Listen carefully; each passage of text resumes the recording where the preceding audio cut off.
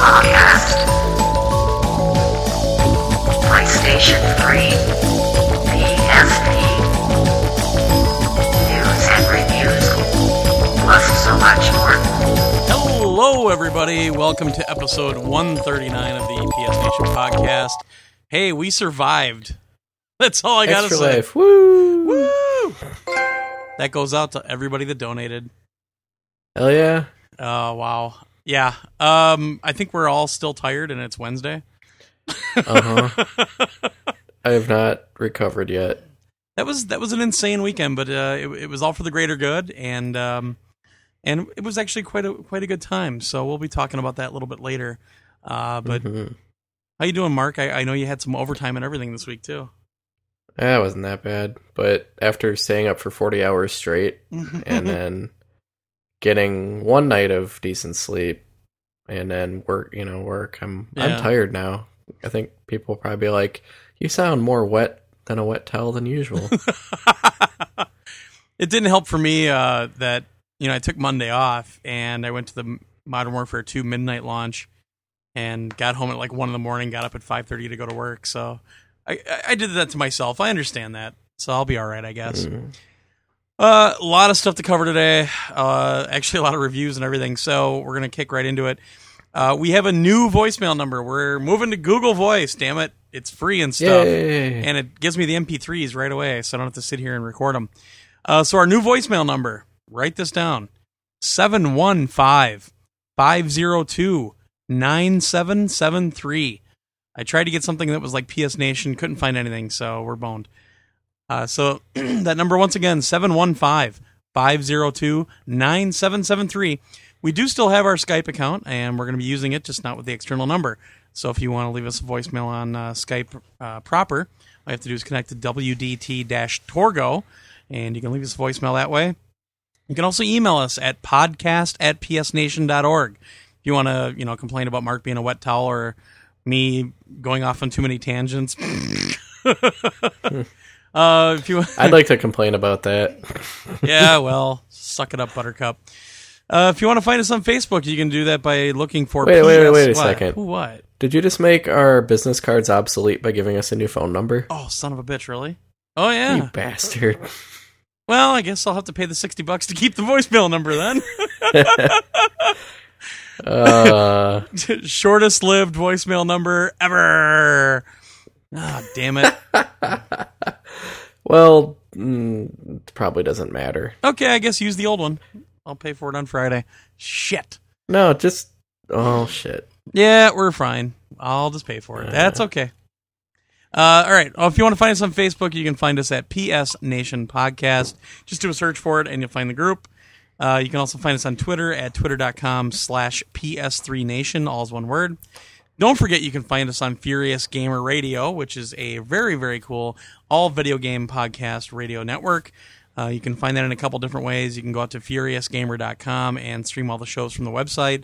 Or if you have an iPhone or an iPod Touch, you can go out to the iTunes store, and for 99 cents, you can grab the little app for your device and listen to us on the go. It even works with the Edge network and with 3G, so it's pretty badass. And coming soon for the Android. So I don't think we have a date yet, but coming very soon. So there you go. Also, don't forget our website, psnation.org. Now that Extra Life is over, I can actually start posting some stuff there again. We put some stuff up there every now and then. So check out psnation.org.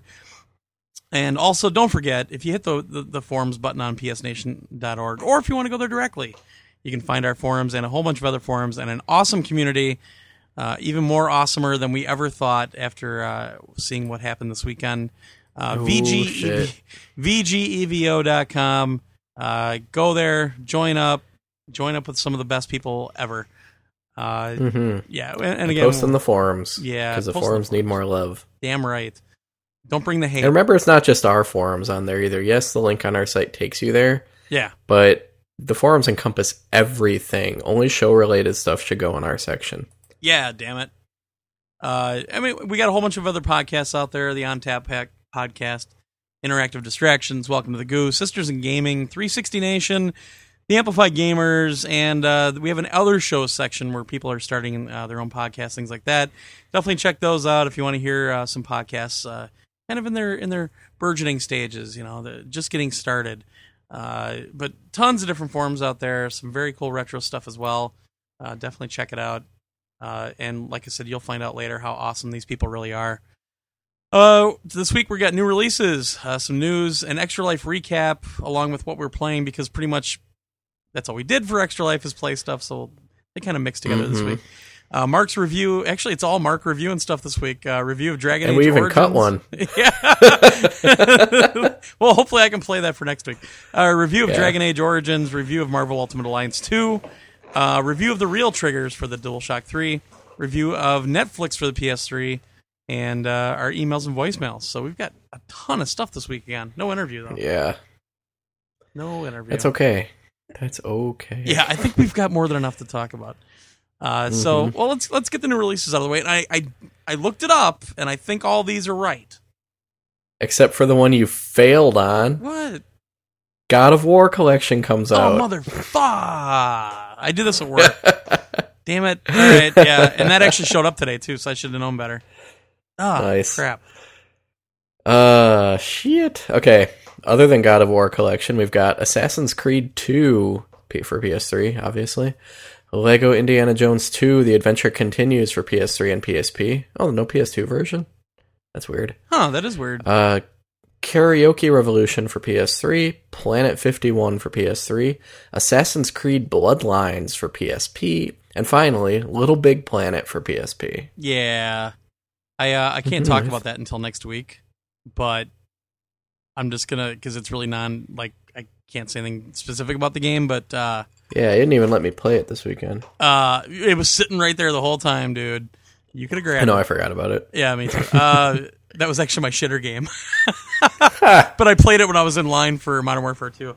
I am shocked at how accurate it is. That's cool. Wow. That's all I can really... There's an embargo on it, but wow. That's all I can really say. And I'm not trying to overhype it or anything. Seriously, I did not expect what I got. So, yeah. Anyway. All right. On to the news.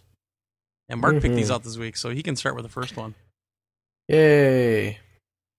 A game we've never played, Comet Crash, has a new update coming out with brand new content and features.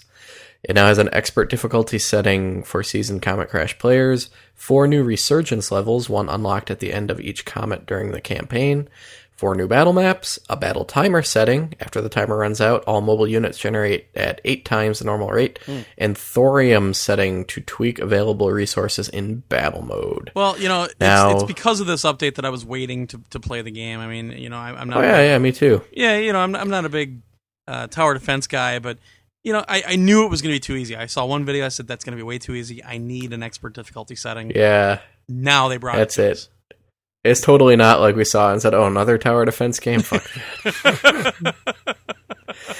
But these are all free updates for the game, which is actually pretty damn cool. And we got a PR email about it, so we may contact them and see if they would maybe let us take a peek at the game, since our buddy Oats16 pretty much loves this game almost as much as he loves Borderlands, and was really trying to talk me into playing it at one time. I really hate tower defense style games, but even Scott from Welcome to the Goo was saying this is very different from most tower defense, and it's actually a lot of fun. So I'd be willing to give it a shot. Huh. All right. Next one. I'll be talking about this a little bit more later. The PS3 Modern Warfare 2 is experiencing just difficulties all around. You can't party up. You can't... Well, the trophies weren't working. They patched that this morning, but it still apparently hasn't fixed everything with the trophies.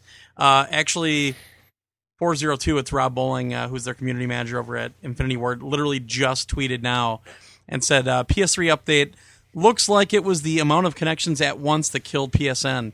They're enabling 20,000 users at a time to connect now, so apparently more people bought it than they thought.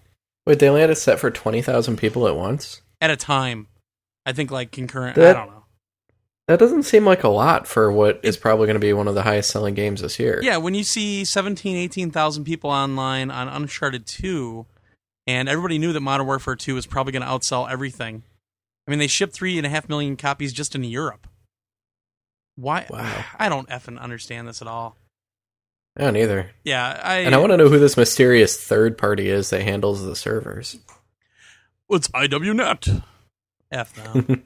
Yeah, well, he's been tweeting all day that they're adding servers, and a lot of people were thinking that trophy patch this morning broke connectivity, and it wasn't that at all. Their servers just weren't up to snuff. They didn't have enough ready. So, fuck you, Infinity Ward. Yeah. No, I mean, as soon as I got it home last night, I finally played it last night. I didn't even play it after the midnight thing. I went right to bed. And everybody knows, you couldn't party up. You just could not do it. And the workaround was to get into the multiplayer version of the game, log out of PSN, and then log back in, and then log back in while you were still in the game, and then it would work. So, I don't know. I don't know if maybe test is a 4-letter word at Infinity Ward, or maybe Microsoft, when they paid them all that money to bring out, the exclusive DLC, the timed exclusive DLC, and the exclusive console, the Modern Warfare 2 360. I don't know if maybe Microsoft just gave them a little bit more money to break shit on the PS3 version. I don't know.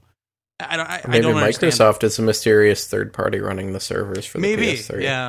And if they're running on Windows servers, then I don't know. It pisses me off. I mean, COD4, it had its problems every now and then, but nothing this bad.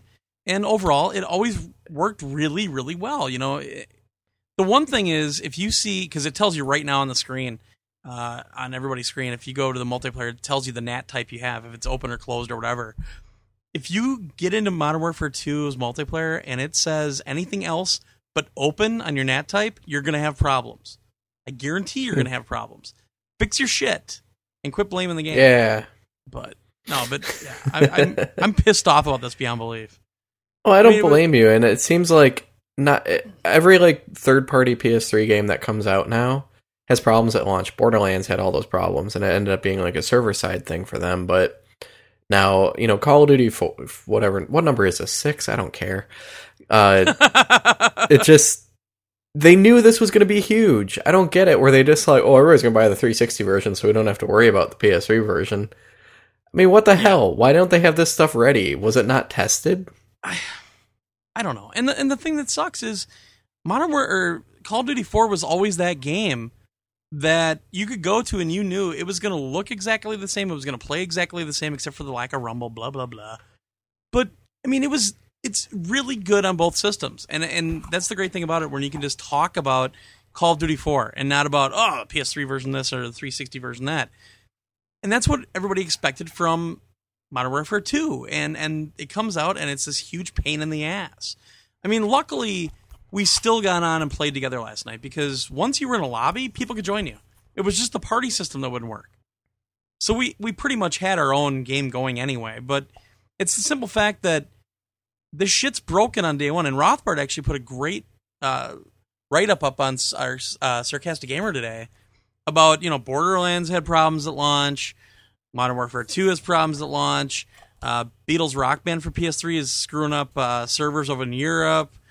All this shit, what is going on? Why is this shit so much more difficult on the PS3 all of a sudden? It seemed like we were kind of getting on equal ground here, and then all of a sudden, boom. Yeah. Well, I still think part of it is that Microsoft always had the solid foundation for live.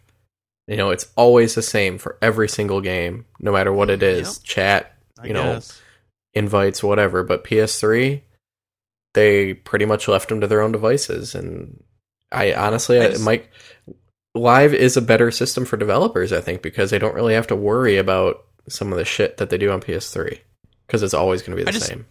Yeah, I just don't understand how this shit doesn't get caught in testing. And somebody made a really good point today. I guess they're getting burned in the ass for not having a beta. And they only did a 360 beta last time, but I have heard that there's 360 issues too, but I think that was, again, I think the 360 issues were more about they didn't have enough servers going. Yeah. I don't know. I'm pissed.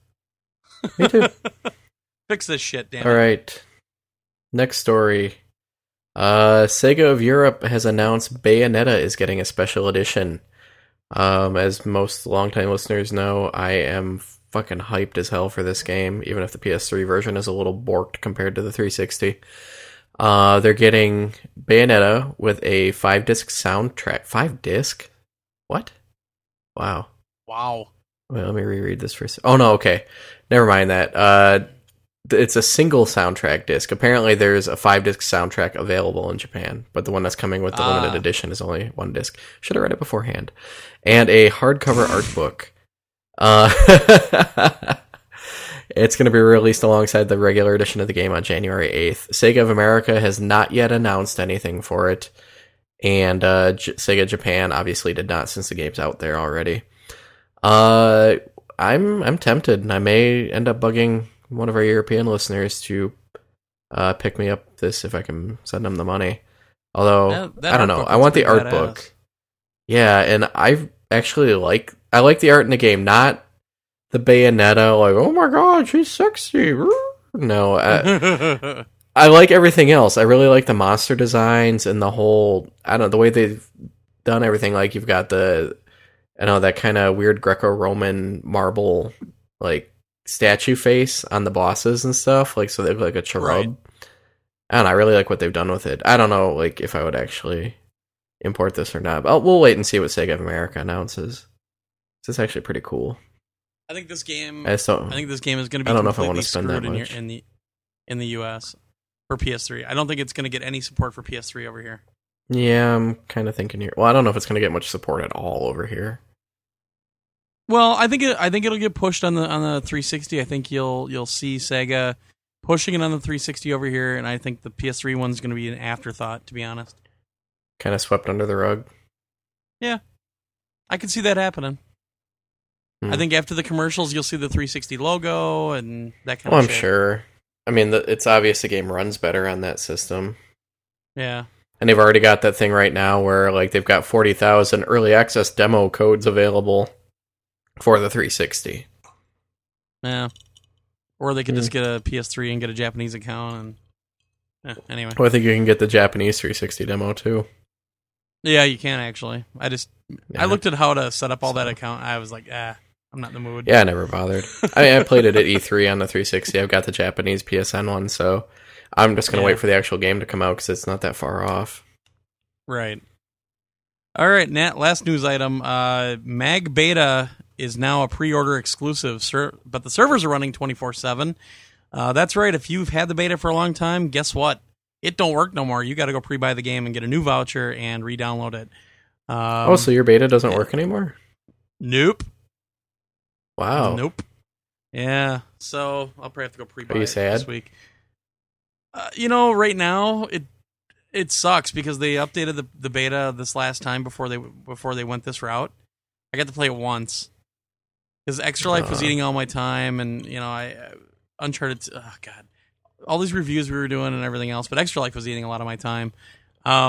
With Modern Warfare 2 out, if they fix the online like they said they're gonna, it doesn't bother me as much because I want to get a bunch of Modern Warfare 2 in before MAG actually comes out. So, I only have so much gaming time per week, so I have to kind of section it out. So yeah, there's a new client out just for this beta. Like I said, the servers are up 24/7, and they made over 6,000 changes to this new version of the beta. So apparently they've really beefed up the frame rate and made it a lot more constant. Some other stuff. Let's see. That's about it. So I did put a request in to maybe try to get some vouchers to give away. I don't know if they're up for that because it's a pre-order bonus and there might be a contractual thing. But if we get them, we get them, and I'll we'll definitely give them out. But at this point, I have no idea. I haven't even gotten a response back yet. So that's the best I can do. Word up. This isn't worth using our blackmail pictures. Oh.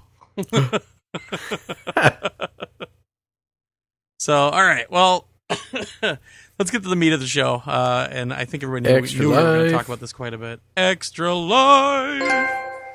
Do you want to start, Mark? I don't want to talk too long. Sure.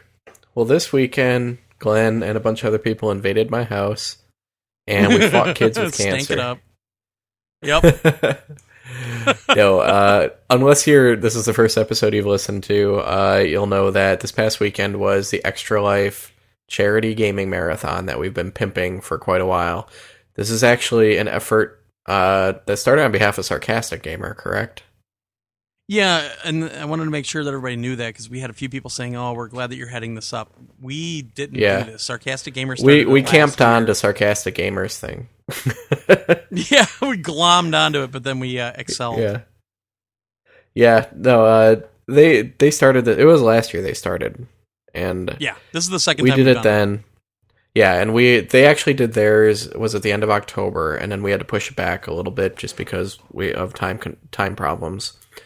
Yeah. But the whole goal was that we gamed for 24 hours and people sponsored us and sent in money to donate. And all the proceeds, every single dollar of those proceeds goes to Texas Children's Hospital to fund pediatric cancer research. So we don't see any of that money, like nobody else does. And it's all for that. And like, obviously some people have problems like, why can't you donate to like a local hospital and whatever? But it all goes to research, the same thing. I don't think it really matters because it's still helping. But anyway, we decided to do it Friday night, starting at 7 p.m. and went to 7 p.m. Saturday. And it was you, 9-Volt, Francois Marquis. Oh, wait. I am Francois Dugrim, and I will get medieval on your derriere. Everyone's favorite angry man from the forums. My wife, Jessie, or Nirmasa, whatever you want to call her. And we were joined by Two Hands Revy for quite a while, and Cracker Jack and Scott Sauer from Welcome to the Goo stopped over for a little bit too. Did I miss anybody? Yep. I think that's everybody that showed up. Yeah. We But- kind of lost track of everything that was going on. It's weird. Yeah, we don't it, have windows down there. Next year, I definitely will not be doing it after working a full day. I had no time to take off this year, so I needed a day to recover. And it just worked out that way. But I ended up staying up for 40 hours straight, basically. We all did. Yeah. Because And I got up hurt. early that day, and I didn't get a nap because everybody kept calling me, and yeah. Oh, man. Yeah. We were already hitting the Red Bulls by like 11 o'clock Friday night. But we had such a good time. And Hell yeah. like everybody watching us on Ustream. It was amazing to see how many people were actually watching us on Ustream. So we had a very bad looking video running, but we had a mic picking up everything. We had too. these little shitty, we had these shitty camera. We were using the PSI and this little shitty webcam I bought for like $20 a couple years ago, and I mean I knew the stream wasn't that good, but everybody kept us company and it was awesome. Everybody was in the chat the whole time, and I had a big screen hooked to my laptop so I could see it the whole time, and I was relaying the messages, and Jesse was watching the laptop quite a bit as well, and relatively debag free. We only had like one debag we had to ban for the whole 24 hours. Yeah. And it was great because we needed people to talk to all the time, and it was extremely awesome because I never had an instance where I wanted to get into a game and I didn't have anybody to play with. I mean, it was just, oh yeah, we're gonna play that now. Yeah, invite me. And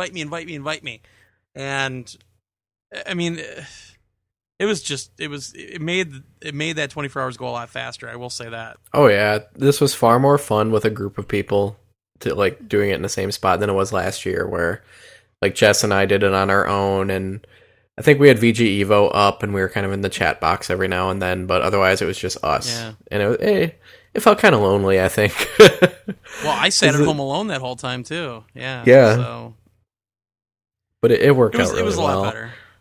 And I mean, it was funny because, Cracker Jack was over for a while, and the bromance was in full effect. They were playing baseball for a while, and Cracker Jack actually hung out over at the Sours because he had some scheduling conflicts, so he actually went over there and hung out with them for their 24 hours. And 9-Volt stayed with us. Revy stayed way longer than I thought he was going to stay. He stayed until like the morning. And Francois came all the way from the ghettos of Cleveland. Wait, all of Cleveland's a ghetto, I thought. Oh, I'm sorry. At least they're not Detroit. We're not Detroit. So, I mean, well, I guess why don't we run down the list of what we played first off, and we've got a couple stories we can tell.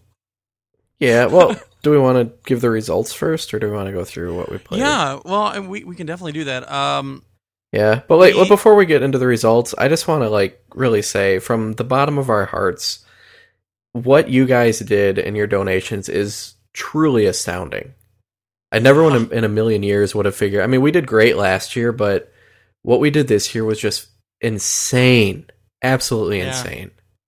And I cannot thank any of you enough for donating it and just being that generous and helping out, because it is truly amazing. Yeah. And it wasn't even just us. It was all VG Evo. Mm-hmm. I mean, I was yelling out the numbers like every hour, half an hour, or whatever, and all of us were just going, "Are you serious? Really?" Just the simple fact that we PS Nation hit our goal before we even started was astounding. I mean, we were way over our goal before we started. So just to give people, and I agree completely with Mark. I actually teared up when I left. So yeah, it was. It's incredible, and I just want to make sure when I say us, I'm actually referring to VG Evo as a whole. I mean, like, we all had our own little things going, but it all went to the VG Evo donation pool. I think next year we're just going to do it all as VG Evo too. Yeah, instead of having individual things, we'll try to get more group-oriented things going. Yeah, and it was I don't know how else to describe it. I mean, it's cool because it makes you feel good that you're doing some good, but you're also, you're having fun because you're hanging out with your friends and you're playing games. So it's nice that, you can still help these people out. And yeah, we know it's in Texas, but like Mark said, this is money going to the research. It's not just going to this hospital alone. It's going to cancer research. And the fact that we had so much support, I mean, I said it on Twitter and I'll say it here. I sincerely apologize for underestimating the people that listen to our show and the people that are on VG Evo for setting a goal as low as we did. And it was me I talked to Mark and I said, what should we do the goal? And we remembered how much we did last year. We did 1965 last year. And we said, let's set it at 2,500. And like I said, I am sincerely sorry that I underestimated you people as much as we did. And wow. And we blew everybody away. Sarcastic Gamer, they were emailing us during the weekend, just blown away by how much we were raising. And actually, well, like I said, last year we did 1965. VG Evo as a whole, I believe, did somewhere around 3,100, I believe, last year. So our PS Nation's goal this year was 2,500. And PS Nation alone got $5,586.27. That's amazing. Yeah, more than doubling the goal. VGVO, now what happens with these pages is, since we had like interactive distractions, we had Amplified Gamers, we had Terry playing for VG Evo proper. Welcome to the Goo, and 360 Nation. I think that might be all of them. Interactive distractions, yeah, I think that's all of them now. Whenever we set a personal goal, we are part of VG Evo's team, and that accumulates on VG Evo's goal. So that's the total team goal. And the goal this year was $5,564. VG Evo as a whole raised $8,020.27. And just to let you know how freaking insane. Yeah. And just to let you know how big of a deal this is, except for Sarcastic Gamer as a whole, we were the top earner for this entire Extra Life event. We beat out Destructoid. We beat out like Gamercast Network. We beat out some pretty established websites that have like paid staff. Yeah. So that's amazing. If you ever wanted to feel good about yourself, and even the people that didn't donate, there were a lot of people that didn't donate that were joined us, Zola 100 did his own marathon. He played for 24 hours on his own. Some other people did the same thing. It's not about, did you donate money? A lot of people helped us out just by keeping us company and being there for us to play with and to talk to and everything else. That's what I talk about when I tell anybody about how awesome our community is and how awesome our listeners are, is stuff like this to show that people actually give a crap. And obviously, VG Evo gives a lot of crap. Wait. So, but the problem is you guys set the bar for next year now. Yeah. Yeah. Well, we're going to do something slightly different next year too, possibly, correct? Yeah, it sounds like it's going to be for a different. Well, yeah, I don't want to say anything until it's final, but it's going to be a little bit different next year, and I think people are going to be a little bit happier with it. I already kind of know the number that we're going to be getting from Sarcastic Gamer, and it well exceeded what they raised last year. But like I said, we put them over a number that they didn't think they were going to get, and yeah, it was just amazing. So, like Mark said, thank you to everybody, and just keep on keeping on. Yeah. So, and of course, one of the big driving factors, of course, is the raffle we are holding too. And but that's fine, you know. Oh, definitely. I mean, this is our way of saying thanks, and thank you to all of the companies and individuals who donated prizes for us to give away too. And we will be holding the raffle this coming Saturday. What's the actual date this Saturday? I should have looked that up. Yeah, the 14th. 2 p.m. So we'll Central be doing Standard that. Time.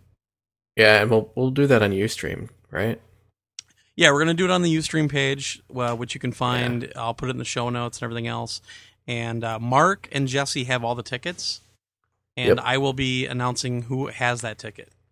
So yeah, you don't need to be present to win. We'll list all the winners afterwards. But if you want to see live, there you go. Yeah, and I think it's going to be. it's going to take a while. Yeah, I think our prize pool is complete now. We got a package from NIS America with some more prizes. We have to post those on the list, though. Yeah, I got to update that yet. And there's one more box that I seem to have misplaced that I need to locate. Yeah. No, and just to go down the list, I mean, and we'll do some formal thanks next week as well, but definitely our thanks to our buddies at Sony San Diego Studios for getting us that white PSP Go and Gran Turismo PSP and some vouchers and all kinds of stuff. Thanks to EA Sports. Thanks to SCEA, especially Katie over there that really hooked us up. Thanks to Zaku Pilot for sending over a couple of copies of Rogue Galaxy. Thanks to CJ23K. Thanks to PSN Athenic. Who sent us the Demon Souls? I never found that name. Damiki? Oh, Damiki? Yeah. Thanks to Damiki, however you say your name. Thanks to Scott from Gamers Only Older. Thanks to the Joystick crew, especially Andrew. Andrew hooked us up with a bunch of swag to give away. Thanks to Kodame.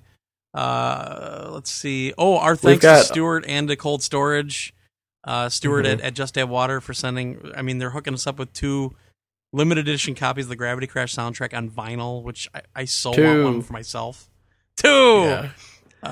Thanks to Mike PSN too. Yeah.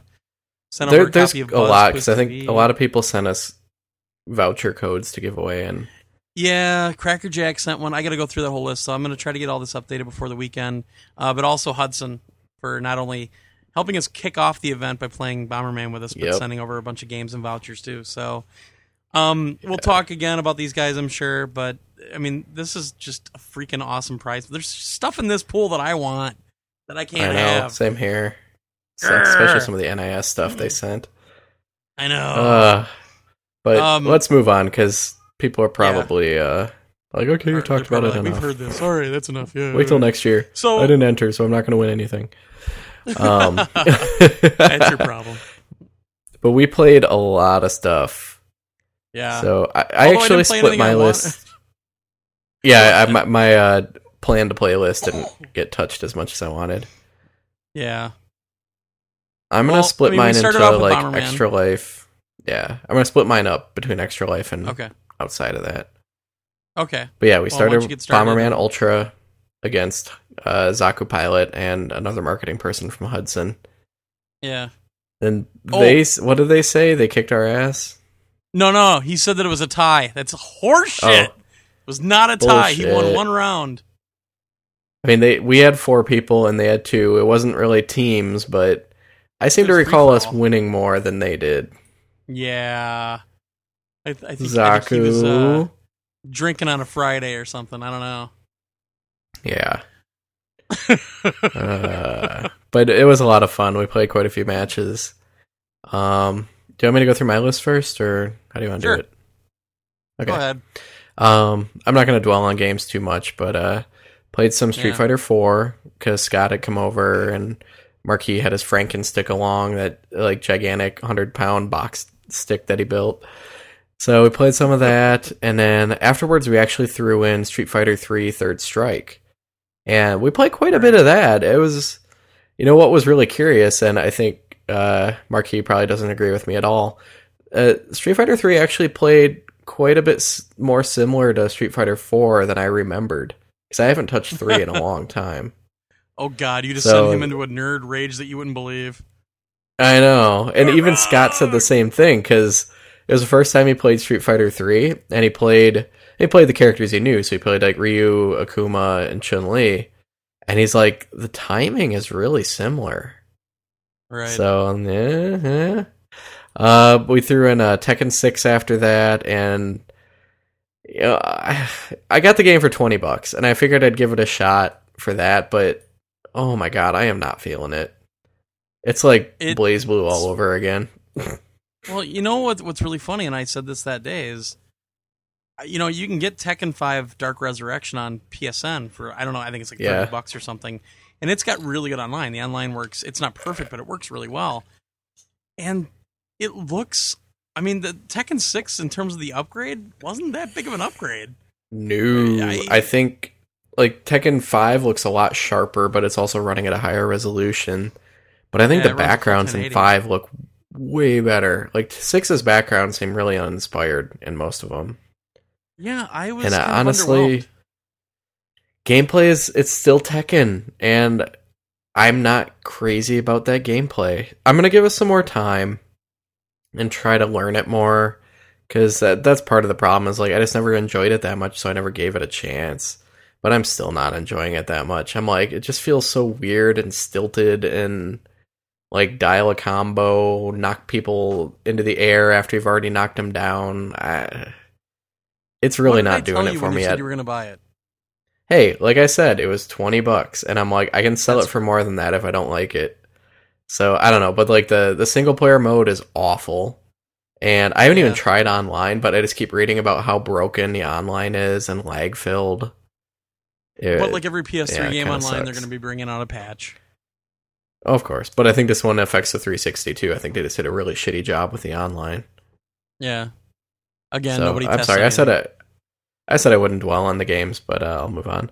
I played Dragon Age very briefly, like for about a half hour, because it knocked Marquis out, and I think it looked like it looked like God of War just went through there. There were just bodies laying everywhere. Yeah, and it even started putting me to sleep. So I mean, this was after like 15 hours that we were up already. That was so on Saturday, yeah. That was not a good idea to play. Played a little bit of Dissidia after my PS3 got usurped for fighting games. Some Ratchet and Clank, Crack in Time, which I actually had to stop playing.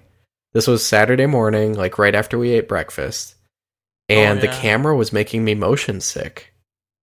It was really bad, and I had to stop.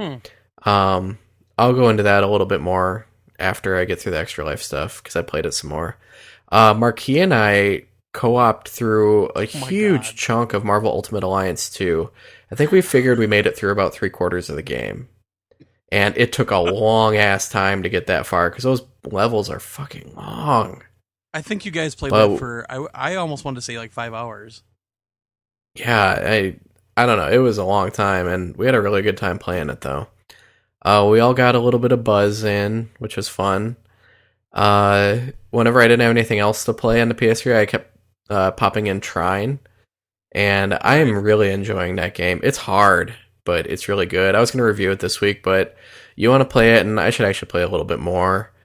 Maybe try out the co-op, so we'll review that next week. I'll get to this one after. We played some Uncharted 2 multiplayer, and I finished the official Extra Lifetime by... like a bunch of us got on and we're helping Makula get his 100,000 in Killzone 2. Yeah. And he did it. He did it like when we were ending, like 3 minutes before we stopped. Yeah. So congrats, man. That's really awesome. And finally Sunday, post Extra Life, because we didn't get a chance to fit this in, I told Vladrick if he still wanted to donate, I would still play him in MLB 09. So he did. And the stored video is up on Ustream. I just viewed it. Is it? Yeah. So you can go, it's like an hour long, but you can go up if you want to see Mark Sanger actually playing a baseball game. You can go to our Ustream page, and it's saved right there. You can see it. Apparently, I didn't do that bad. I mean, he beat me. You actually did pretty well. Well, I don't know. I guess I was you were pitching tied. okay. No, Yeah. your pitch selection was good. You were doing a really good job, and you know, half of it is learning the controls and everything, and it's just you didn't get to the advanced part of the controls. But you know, unfortunately, the big sticking point with MLB 09 still is that the online just has some glitches, and we found that out on Sunday because both games you played pretty much got to the 6th inning, and the online died both times. Yeah, so both times. Fix that shit, San Diego. Yeah. The one game I did skip, but I was going to get into it afterwards, was the, how do we say this, the bid to play one, where we each gave each other a list of games to play. We didn't actually get too far into that, but I ended up getting stuck with The Watchmen for PS3. The end is and then they bid up a little more so that Marquis would co-op it with me. And fuck that game. That game is fucking terrible. If you like it, I hate you. I love beat 'em ups, but that is so poorly done. It is so boring. And yeah, even co-op, like the only reason your hour. that's You because only had to he play an wanted hour, to keep you me. He's played like, it for we're an almost hour to the and a end of the half. level. I'm like, who cares? Let's stop. The only Everybody everybody on kept thinking we were having. was like, looks like they're having a good time. Yeah, that's because we were laughing and making fun of the damn thing so much. I mean, there were glitches all over the place. Like, I would do the grab maneuver, and instead of grabbing the guy in front of me, it would, like, suck a guy over that was, like, 10 feet away in the game. Like, literally, his body would just go, boom, and, like, all of a sudden I was grabbing him. Then at one point, I randomly, like, teleported 20 feet into the air and dropped back to the ground. And the game was fucking awful. No, Yeah. it was awful and glitchy, and it's just bad.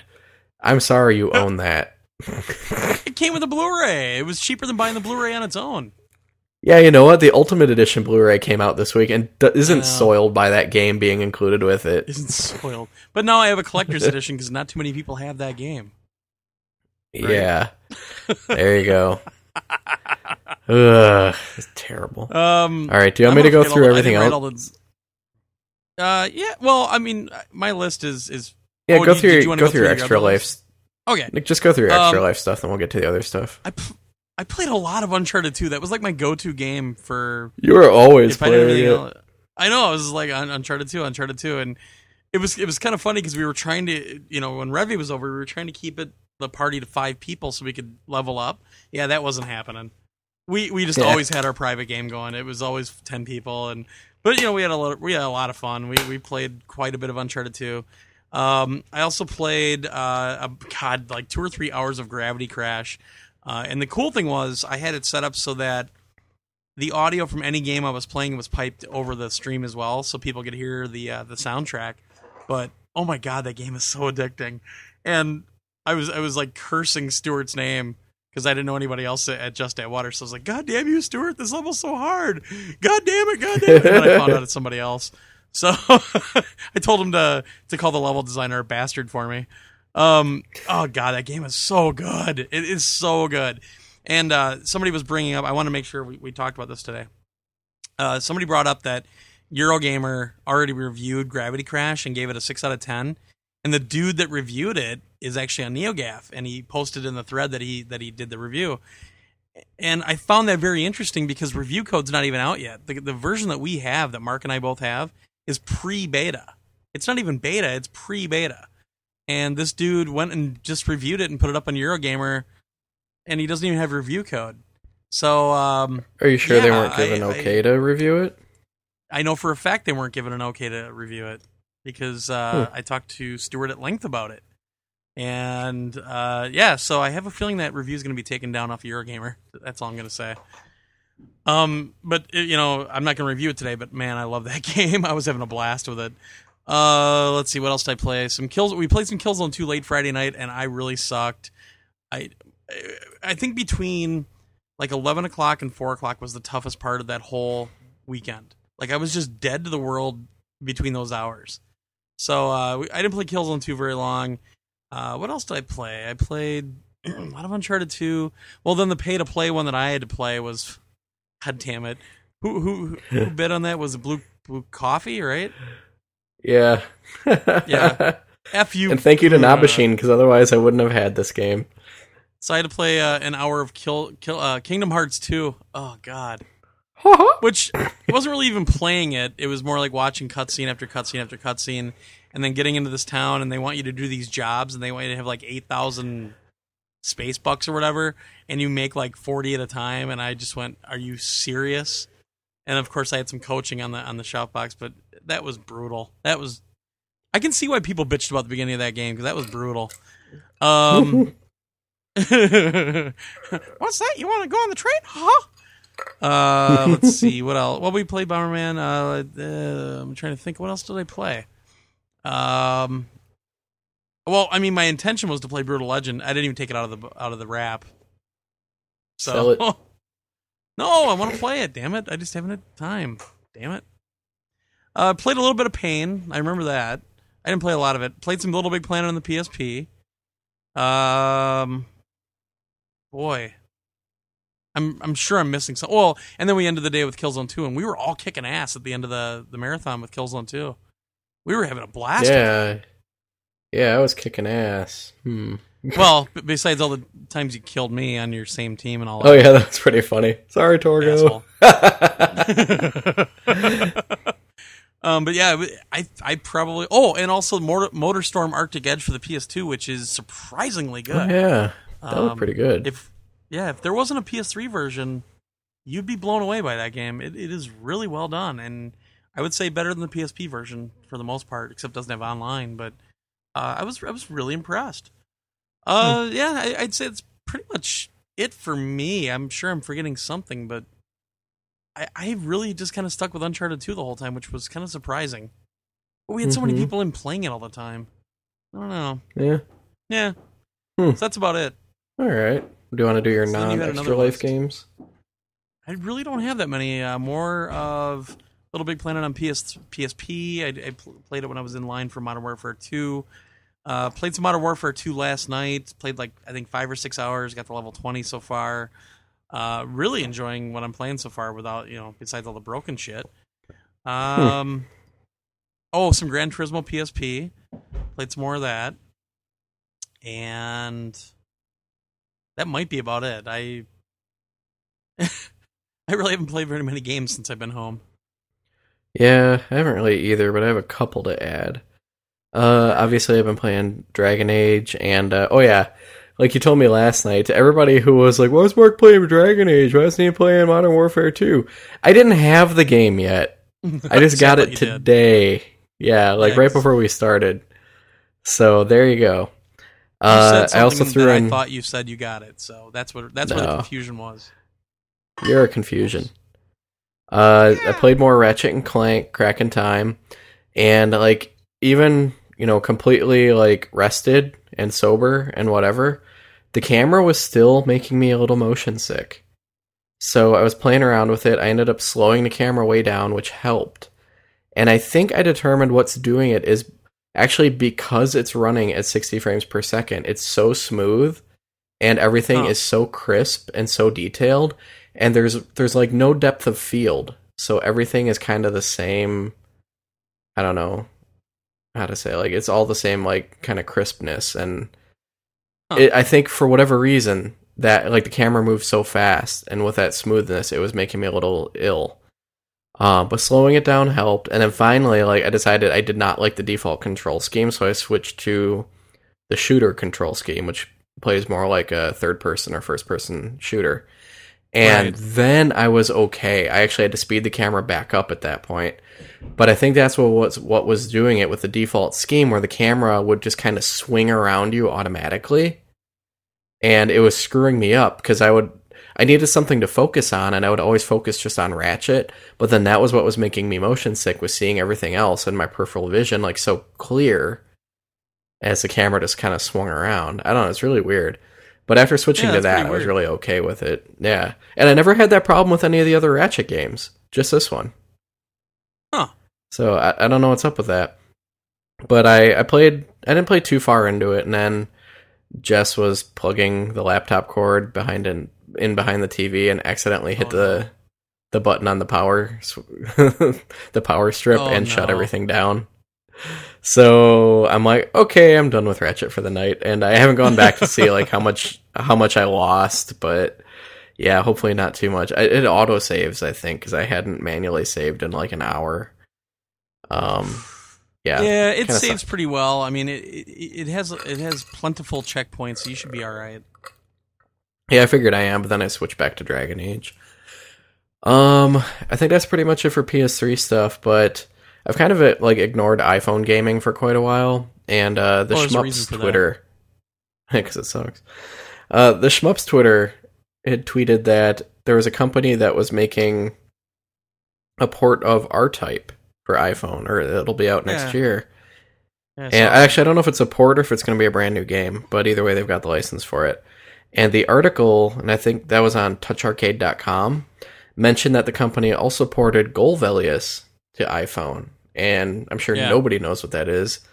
But Golvelius is a very old Sega Master System game that was made by Compile, who have done a lot of really, really great shmups. It's kind of a Zelda clone. It actually started on the MSX computers in Japan and then got ported to the Master System. So I actually don't know if this came first or if Zelda came first. I'm not really sure. But it's got a lot of the overhead, like, action RPG elements of Zelda, but it also switches it up with, like, these force-scrolling overhead scenes or even side-scrolling scenes. So it's a little different. It's not the best game ever, but it's actually pretty good. So it's on sale this week on iPhone for 99 cents. So I'm like, what the fuck, I'll buy it. And it's not bad. The touch controls, like all iPhone games, are a little wonky, especially when you're trying to do it with like what was originally a console game. But they work decently once you get used to them. I lost my train of thought. It looks pretty good. Sorry, Jess was like signing to me, and I'm like, what? Would you blow me where the Pampers is? What? She said yes. She said yes? Are you talking your alternate third person? Oh, shit. Anyway, sorry about that. Tell her to get out of there. She's got her own show. Yeah, it looks pretty good. They've got most of it scaled up to fit the iPhone screen, so it's a little blurry. But then it's weird because like the cutscenes will all of a sudden like shrink down to like a small window at the original resolution, so it's all crisp. Kind of odd. But for 99 cents, I think it's like regularly like $2 or $3. Not bad. I'd recommend it. Also, today I got Modern Warfare 2 in the mail. I'll probably play a little bit tonight. Now, like I told you, my goal with this, I've had the Frag FX version 2 sitting here for a while. I tried using it a little bit with Killzone and Wolfenstein, but it's one of those things you've really got to get used to, so I kind of gave up on it. But what I'm going to try to do is only use the Frag FX with Modern Warfare 2. I'm not going to use a controller with it until I decide I give up on the Frag FX. Because I want to learn how to use it and see if it actually is good, because I should actually review that since they sent it to us. Yeah, that'd be nice. We'll see if it works. But that means I'm probably going to spend some time in single player for a while so I can get used to using that damn thing before I go into multiplayer. Finally, I picked up Phantasy Star Zero for DS today. My game of the week, of course. And I played maybe a half hour before we started, and I'm actually impressed because as much as Phantasy Star Universe and Phantasy Star Portable kind of built off of Phantasy Star Online, but changed everything so it didn't really play much at all like it, Phantasy Star Zero is the next evolution of Phantasy Star Online. Plays exactly the same way. You've got the little action palette like you've always had. It's slower. You've got the 3-hit combos, but it's just been upgraded a little bit so characters move faster. You've got a dodge button now, it's not bad at all. Like, I have some issues with some of the art design in it just because I really liked what PSO did and how it kind of like built off of what the original Phantasy Star games did, where this has more of like the real, like a real anime look. It's got this weird like kind of cowboy theme for some of the characters that doesn't really work for me. But anyway, it's not bad. And unfortunately, we all know the DS graphics for 3D suck. And this would probably I would probably consider this one of the best looking 3D games I've seen on the DS yet. But that fucking screen ruins it. It's so low resolution that even though the characters have good detail, decent models, and the environments look good, it still looks like shit on the DS screen. Yeah. It really sucks. I would have really loved to see this on the PSP. As much as I love Phantasy Star Portable, because it fixed a lot of Universe's problems, this is the Phantasy Star Online sequel that I wanted, at least so far. I mean, I've only played a half hour. But I'm happy to know that the team that made this actually went on and joined the Phantasy Star Portable team, and they're helping them with Phantasy Star Portable 2 and making a lot of different changes and improvements to it. Yeah. So, there you go. And oh yeah, for people who are newer, you don't probably know I'm a fucking Phantasy Star nerd. One of my favorite series ever. So, and a Sega nerd, and So, yeah. So, there you go. Right. That's it for me. I've rambled on long enough. All right. Well, I really don't have anything else. All right, let's go. Later. Yeah. So, let's take our break, and when we come back, we'll hit everybody with the reviews.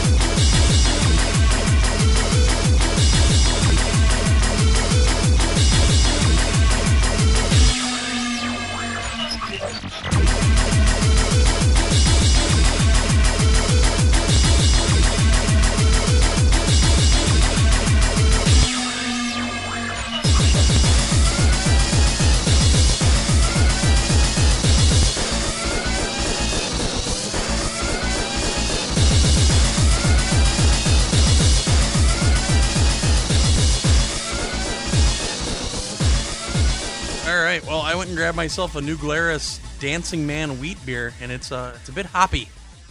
Wow. Well, you do like to dance. Well, that's true. I am the dancing machine.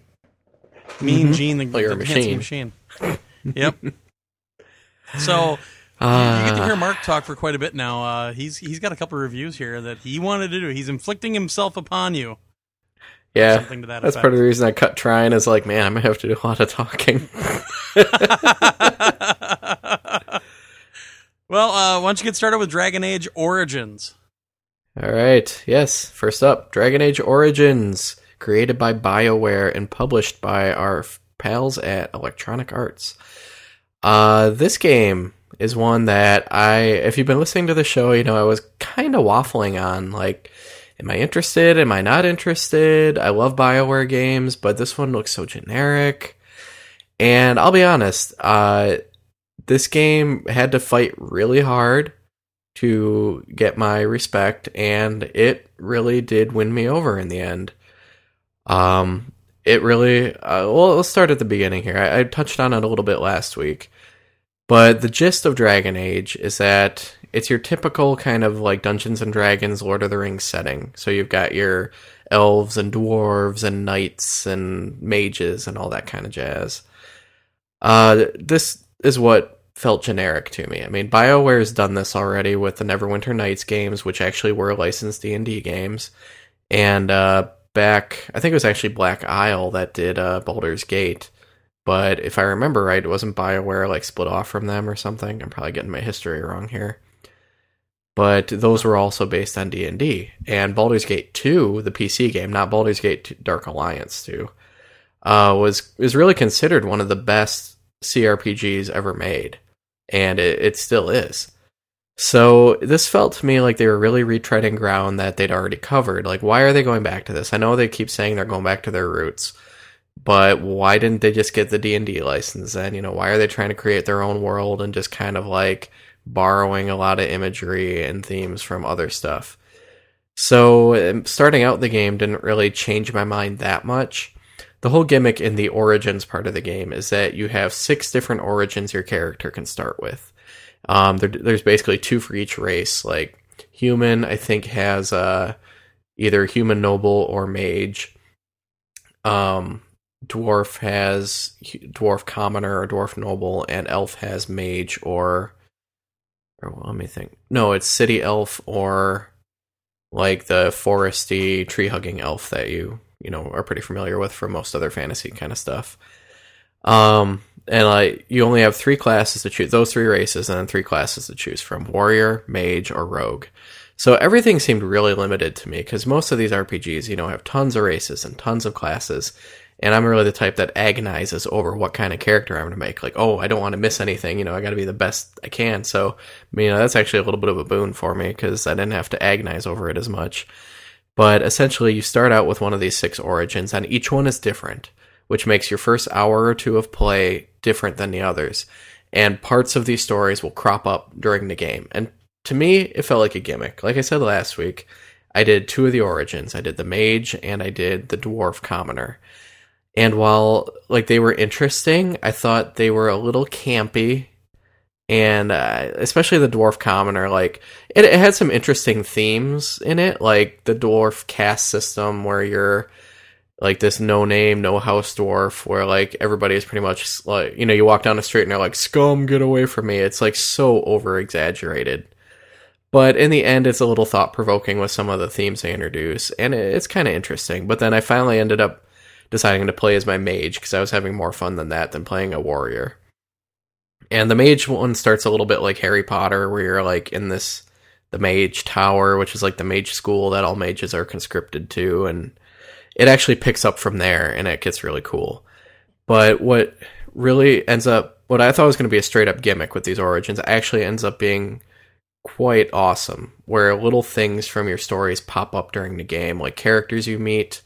You know, they wouldn't have relevance if you hadn't had that like beginning story, but now they do, and it really impacts like a lot of things in the game and a lot of choices you can make, and it really works out to be like cool. It's not a gimmick at all. Like I really do wish there would have been more origins, because I don't really like the fact that a human warrior or rogue, like, you know, the kind of thief-like rogue, can start as a noble. That doesn't really make a lot of sense to me.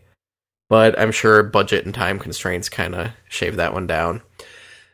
But now, getting into the game and the story, it is very much Lord of the Rings. You've got the Darkspawn, who are invading the world, like invade every once in a while.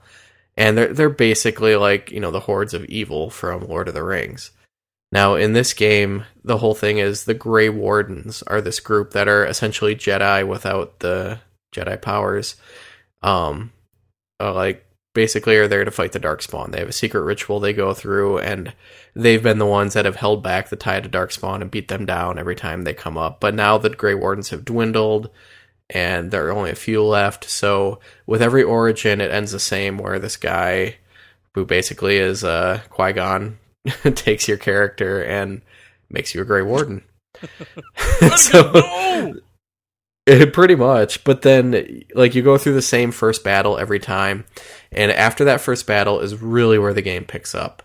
Like, the entire plot is like really starts to get going. You start to realize just how deep the backstory and the world BioWare has created really goes. And as generic as it is, they've done a hell of a job creating a very compelling and deep world. Now, I pretty much look at this like I said last week, I'm an old school D&D player, like pen and paper RPG. So this actually does kind of feel to me like somebody's really well thought out campaign that they created, because it does take a lot of these stereotypes from fantasy literature and games and whatever, and it doesn't really put too much of a new spin on them, but they've still taken it and made it their own while keeping a lot of familiar things. And part of me does wonder if everything is done so familiar so that it doesn't alienate the mainstream. You know, the people who have seen the Lord of the Rings movies but otherwise don't really know a lot about fantasy, they'll still be right at home with this, because like, oh, elves and dwarves, yeah, I know them from Lord of the Rings. And like, you know, the monsters are fairly similar. There's ogres and there's things that look like orcs. It's not too far-fetched an idea, really. And while me personally, being a more creative type, I would have loved to see them do something more unique, I can see why they would go that route too. Right. But as far as BioWare RPGs go, I think they really have refined their system to like the highest point so far in their career. Now, I haven't played Mass Effect, so I can't really compare it to that. But I've played most of their other RPGs, like Knights of the Old Republic and Neverwinter Nights, Jade Empire. And the dialogue system in this is fantastic. The conversations flow so much more naturally. There's no alignment system anymore, so you can pretty much switch freely between like the asshole comments and the goody two shoes comments as much as you want. But they'll change the outcome, so you have to kind of still second guess yourself. Like, if I tell this guy off, is he gonna, you know, do like attack me, or, you know, can I talk my way out of the situation? So all that kind of stuff is still there. But it works a lot better now. And you still get the kind of like persuasion bonuses if you take like coercion and like skills like that. So you can end up like bypassing entire combat sections by talking your way out of it. It's actually really, really well done. But the real highlight is the characters, because they are so well written and have such awesome personalities. As you're just kind of walking around, like two of the party members will just like start talking to each other and having a conversation. And it changes depending on what they are. Like Morrigan, the kind of snooty like witch, will start making fun of Alistair, who's like the kind of goody paladin, and they'll just start sniping at each other. Or like the kind of ditzy rogue starts talking to the war dog that you can get as a party member, and like the dog just barks and she's talking to it like it's a real person. And best of all, if you get a first run copy of the game, it includes the DLC for the Stone Prisoner, which is another party member you can get. It's actually a golem. And I highly recommend using him, because he's a very sarcastic character, and he's fucking funny as hell. Man, like, I want to play it again just so I can like go through with the other party members I didn't use and know what they have to say, because they're so well done. Combat itself feels very similar to like Neverwinter Nights if you've played it, but on the consoles you have the kind of behind the back third person perspective. So like I was saying last week, it almost feels like it should be an action game because of the way the camera is set up, but it's not. It's still a, target your enemy, hit the attack you want, and you attack, and then like if you choose a spell, it recharges, and then you fire it off after it's recharged. So you don't sit there and mash the attack button. Now when you hold the trigger down, it pulls up kind of the pause menu, but it's also like a radial menu with all your other skills and stuff that don't fit on your mini action palette. And you can also freely switch between different party members and pretty much control them individually if you want. So you can really strategize and get your party where you want. Now, the PC version would have a serious advantage with this because it's got the isometric perspective, which is exclusive to it. I kind of miss it, but I think they've done a really great job with the console interface that it's not that bad. And the best part is the AI system they've created, where each character has programmable AI. They get slots as they level up. And you have so many different options you can do. I mean, down to like, if this character is getting attacked at this like much health, then go do this. Heal them or buff them or whatever. Like it's really, if you've played Final Fantasy 12, it's kind of similar to, I think it was called the Gambit system, where you basically got to, assign the AI what you want it to do. But it's so much more deep and so well done. Like, you can pretty much do anything you want with it. I'm pretty much astounded by how well it works. But some of the battles still get really tough, and you kind of have to be careful, especially if you choose. You could have your characters move freely or tell them to stand their ground. And a couple times early on, I had them stand their ground because I wanted to snipe with arrows or something. So then I would charge in with my mage and then forget that they were all stuck where they were. So I'd be in a room shut off from them and just get mobbed and killed. So it's still challenging. And playing on normal or harder than that is going to be a challenge in a lot of parts. I've heard people say the easy mode is too much of a cakewalk, but if you're not used to RPGs, it might be a good idea to start with that. But as for the rest of the story, it's pretty good. Like I said, it's not wholly original, but it's compelling enough to keep me want me to keep going. I haven't actually finished it yet because it's fucking long as hell. And I finally decided, since I didn't get a lot of time with it last week, I'll take my time with the rest of it instead of trying to rush through, because I feel like I miss things, and you actually fill up your codex with all this lore and history for the game, and it's actually quite fascinating. I showed you, I went out and bought the deluxe strategy guide for it.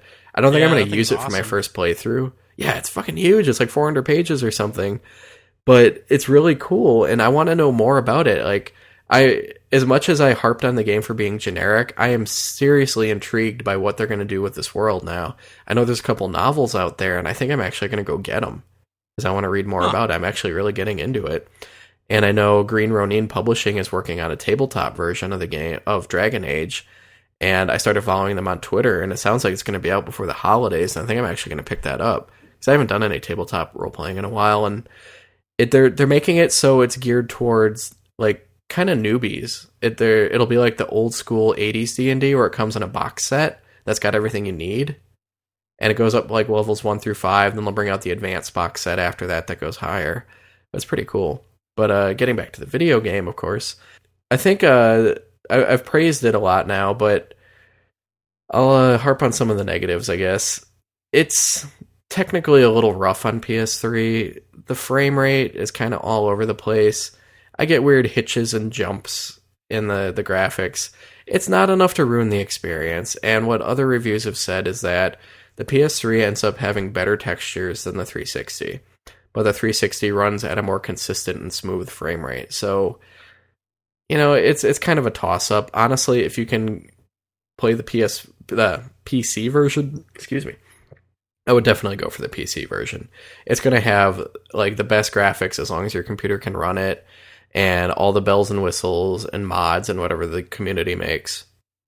It's just going to be better overall because the game's built for PC.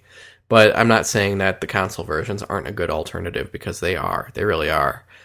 I still feel it is on the generic side. I'm into it. I really like it. It took, a good 10 hours or so before I'm just you know what? I am totally into this. I love it. But it's still generic. The graphics they work. They aren't spectacular looking by any means, and I they're thought it bland. looked nice. I mean, it's got a good draw distance, and I mean everything looks decent. It's not like it's not like jaw droppingly gorgeous or whatever else, but I thought it looked better than average. I mean, I thought it looked it good. gets the job done. I mean, it would basically be playing like a Knights of the Old Republic or Jade Empire level game that looks a little bit better up-res. I don't think that it's maybe not quite that bad, but I don't know. It won't blow you away with the graphics. Let's put it that way. And I think the worst part though is the art design, because everything is just kind of bland. I mean, it does look like Lord of the Rings or Dungeons and Dragons, and not much more than that. Even the NPCs you get for your party don't look a hell of a lot different from like the random townspeople you see. They didn't go too far out with like designing this stuff, and even your own player character, you're kind of hard pressed to make something really unique looking. And I don't want like super out there anime designs, and Neverwinter Nights actually kind of suffered from this too, where everything was just kind of like boring looking. It's not bad, but it's not great. And I think I would have liked a little more visual pizzazz. And I know they're kind of going for this gritty, dark fantasy, and when you finish a battle, your characters are splattered with blood, and it's ridiculous. Yeah. I mean, you're literally splattered with blood. Like, the conversation screen comes up, and you look like you rolled around on a Jackson Pollock painting. It just... I think I'm actually going to turn the blood off, just because it's not even, like, gratuitous. It's just lame. So I don't really know what the effect they were going for was, but I don't know. And finally, the marketing. MC Wilson actually wanted me to talk about this, because if you look at the trailers and stuff, they've got like this rockin' heavy metal playing and like Marilyn Manson in like these trailers. That's totally non-existent in the game. It's all your standard fantasy orchestrated stuff. And to be honest, there are points in the game where I think it almost would have benefited from having like a completely out of place rock soundtrack and characters talking in like modern slang, like A Knight's Tale, that Heath Ledger movie. Yeah. Because there's certain parts where, like the Dwarf Commoner part especially, it almost felt like the characters were just talking conversationally in like modern speech. And it was kind of goofy and awkward, and I think that's why I felt that part was campy.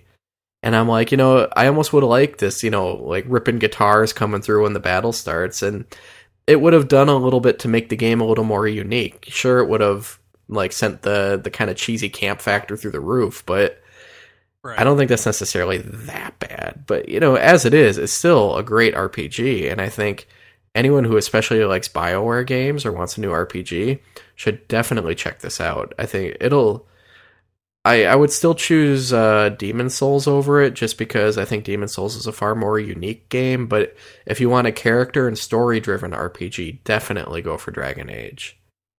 It's really good. I'm deeply impressed. My final score is going to be a B, and I know I'm like, I'm in love with it, and I am.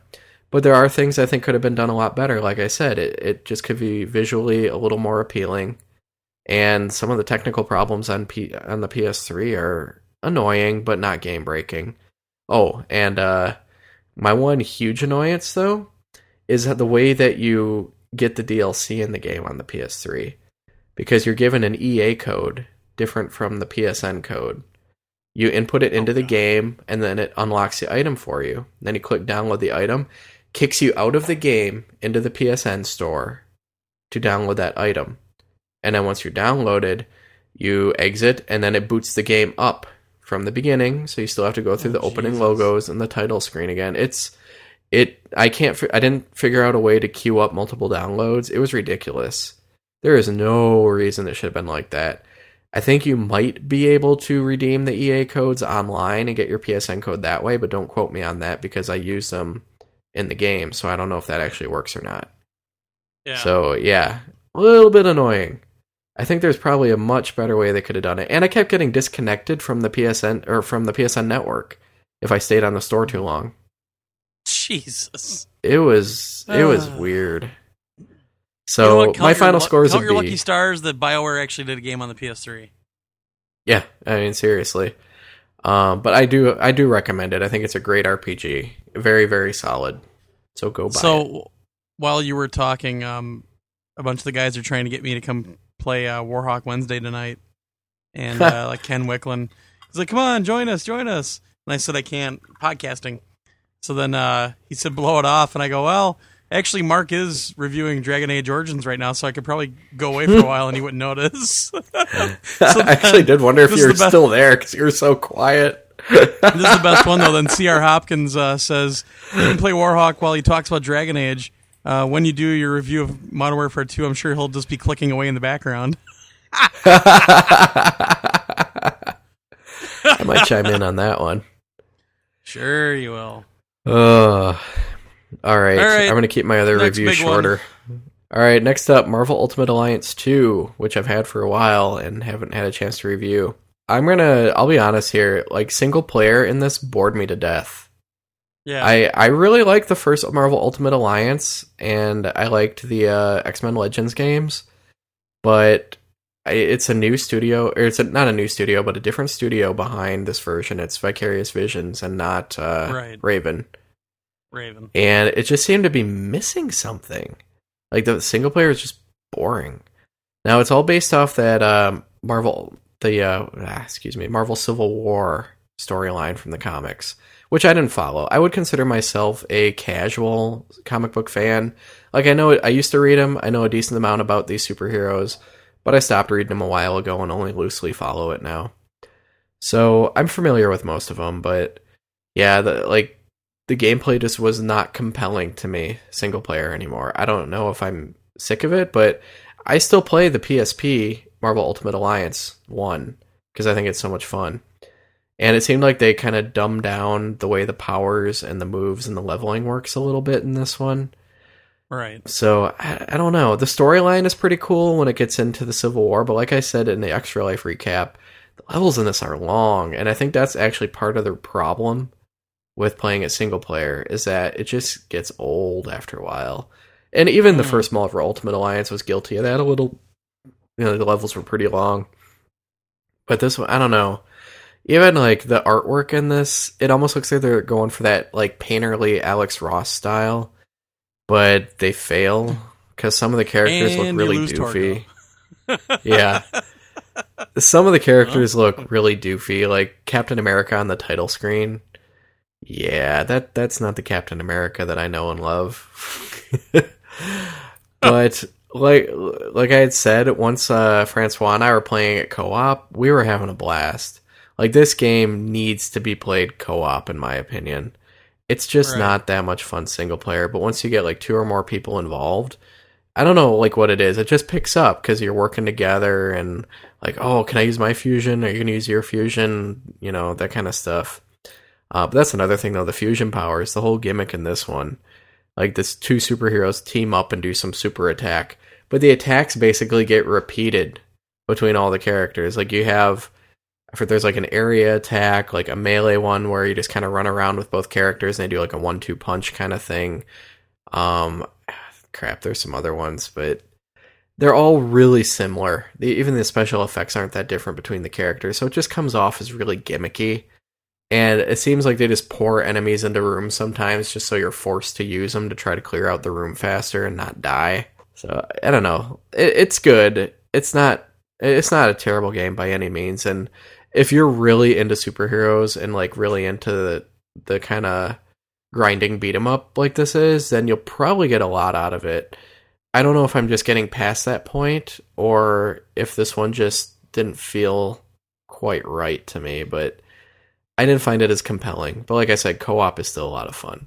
And it's still got like some extra missions and like comic book theme stuff, and you actually split between the whole Civil War storyline because, well, the story is basically there's like a superhero registration act that certain superheroes are for and against. So like Iron Man's all for it, and then Captain America's against it. So then they split, and you join one side, and it actually changes the missions through like the second half of the game that you do. So you have to do both sides if you want like the whole story.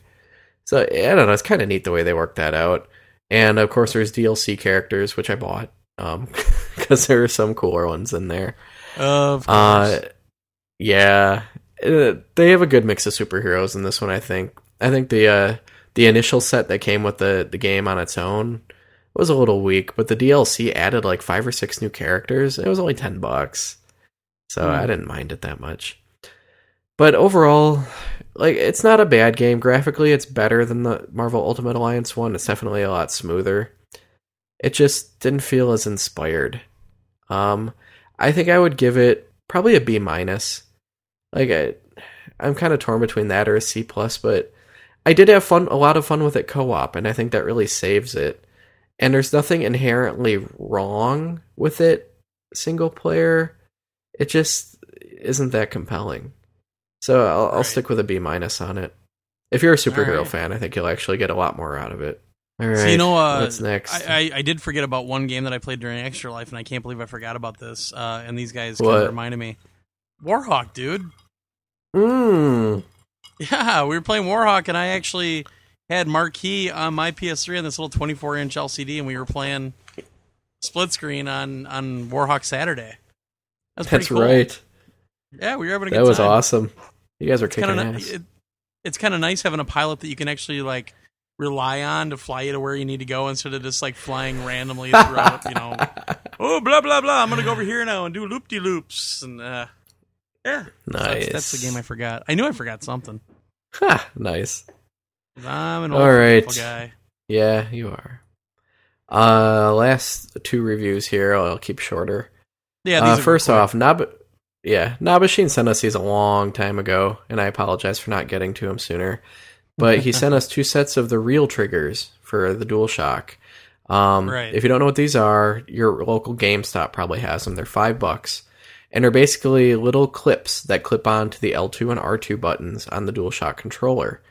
And instead of making it a curved, convex button, it turns it into a concave button where it curves outward, kind of like the triggers on the 360.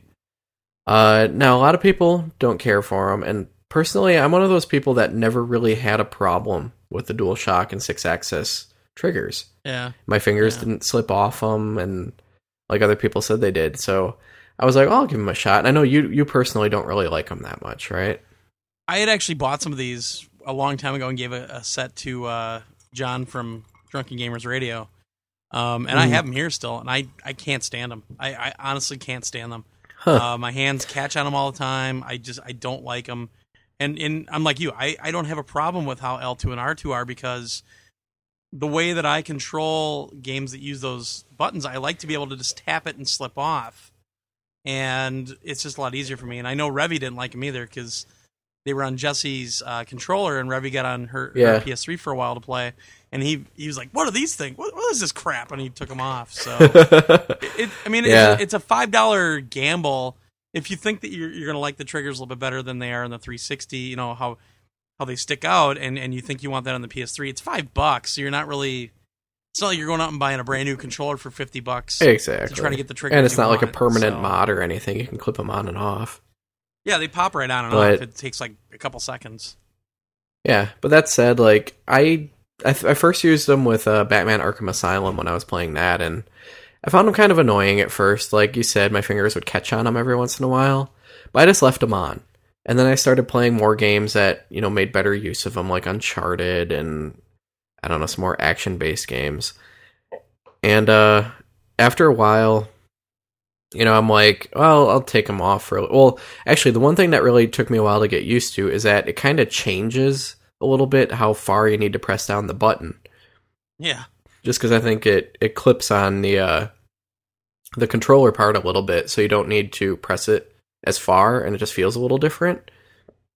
But once I took them off after having them on the controller for a while, I missed them. And then, now I'm to the point where I don't want to play without them. Wow. It's really weird. Yeah, and I think they're, like I said, if you have problems with the triggers, you're probably going to really like them. But I never really had a problem, and I do find them slightly beneficial. But, I actually like them now. Playing more, like when we were playing Killzone and stuff, I liked having them on there. So, I don't know. Even, like Jess said the same thing. Like, she won't take them off her controller now. Because she's like, no, I like these things. I want to play with them. Yeah. So, I don't know. I mean, I think I'm just used to how the controllers are now, and those triggers have essentially been that way the whole time, and I fear change. I don't like change. Yeah, I don't know. I don't think they're great, but I don't think they're terrible either. And I said, if you got problems with the way the triggers work, try them. It's $5. So yeah, they're $5. Thank They're you to easy to find. Nabashin. Amazon carries them. Yeah. Yeah, thank you to Nabashin for sending us those, because you've got fans of them in our household at least. Yeah, not here. Yeah. But he didn't send All them right. to me. I already have my own set. Well, he sent you a pair, but since Oh. you already had them, those went to Jess. I I was going to give them away, but now she won't give them up. That's fine. All right. Well, the last one, I actually put a picture up on Friday when you were still at work, but the Netflix disc showed up and we got to check it out a little bit over the weekend, and it's nice. It's not as tight as the 360 one works right now. There's a couple little glitchy things, but I thought the video looked great. I thought it looked just fine. I was watching more stuff Monday night, and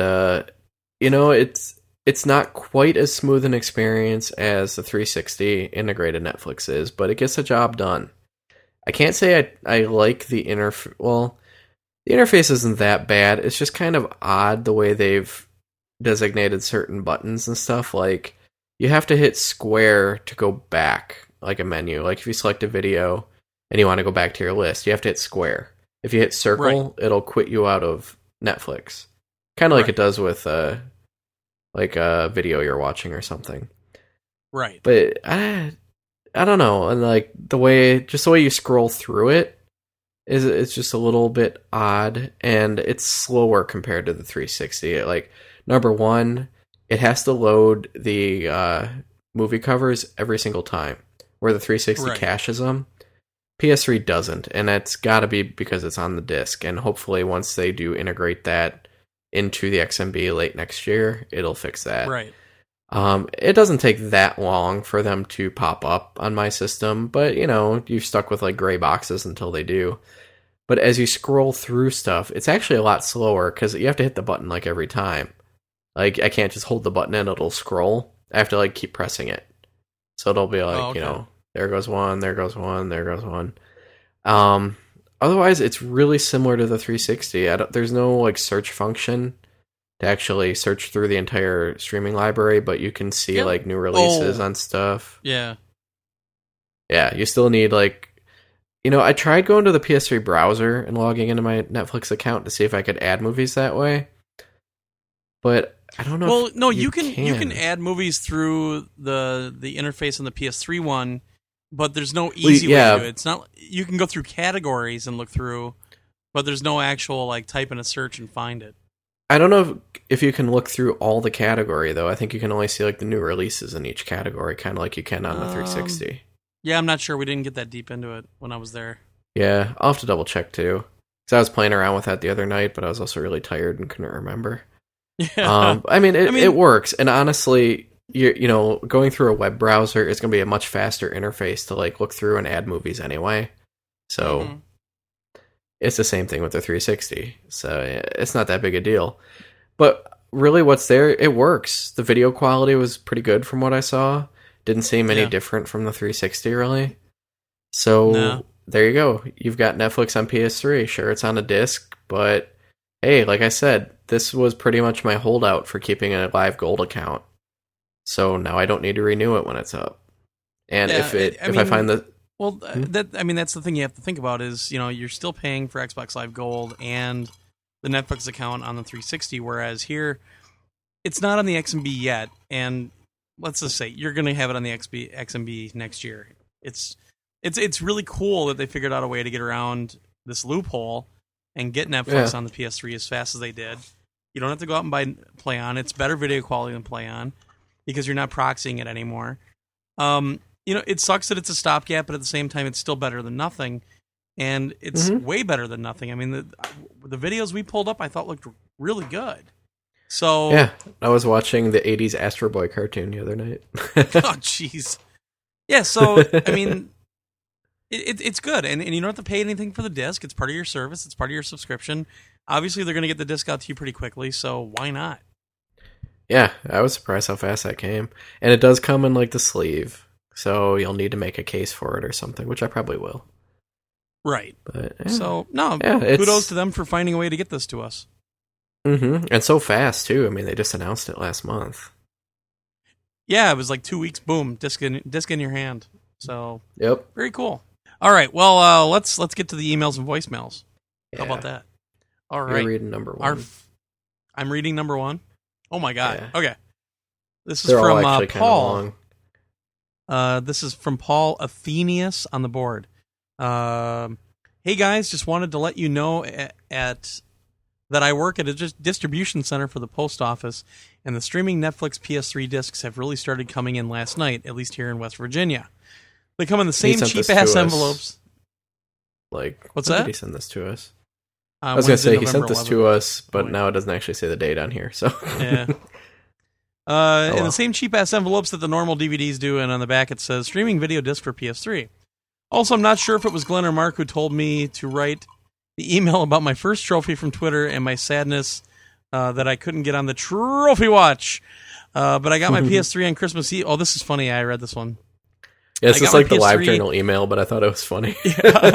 I got my PS3 on Christmas Eve last year, and because of my then girlfriend being a total dumbass, among other things, whore, I had to pawn it time and time again. In fact, up until I dumped her in late October, I only had the PS3 in my possession for 2 weeks total. What the fuck? The shortest time span was having it out on a Monday and back in on a Tuesday. Dude, why don't you just get her a job dancing for money or something? At least be something. Obviously, she was expensive. So in celebration of getting rid of the soul-sucking vampire and my birthday, which was on Halloween. Birthday? All right. Which was on Halloween. Must be why the demon seed was attracted to me. I got my beloved out of pawn and picked up Rock Band 2. There we go. After at least a year of listening to the podcast and hearing multiple times per episode, trophies, yo! And instantly thinking, I want a trophy, yo. My e-penis rose to dominance when I heard that sweet chime of my first trophy, and I shouted, trophy, yo! Fuck you, bitch. You can't hold me down. And I instantly thought of you guys drinking one of my honor, or to in Torgo's case, since I don't drink, or at least a trophy sound effect. Of course, you'll want to know what the first trophy was. Well, it was for making a logo for my band. Yeah, I know what an easy trophy, but so was the X. But I'm keeping this one. Anyway, keep up the good work. That's good. She was so expensive. I'm glad dude, you finally get to enjoy it. You know, it sounds like he's a John. I don't know. She was so expensive all the time. Just because you're paying her doesn't mean she's your girlfriend. You know that, right? All right, well, let's do our first voicemail, and this is from our longtime friend Mike O'Hara. Hey, what's up, Glenn and Mark? This is Mike O'Hara, if you haven't noticed by the voice yet. I'm calling because, of course, I'm in line, like everyone else, including you, Torgo, for the launch of Modern Warfare 2, which is going on right now as we speak. I had a bit of a question. I had posted on Twitter, and I don't know if you saw this, Glenn, but I saw a PSP Go demonstration, a kiosk thing, at my local Best Buy.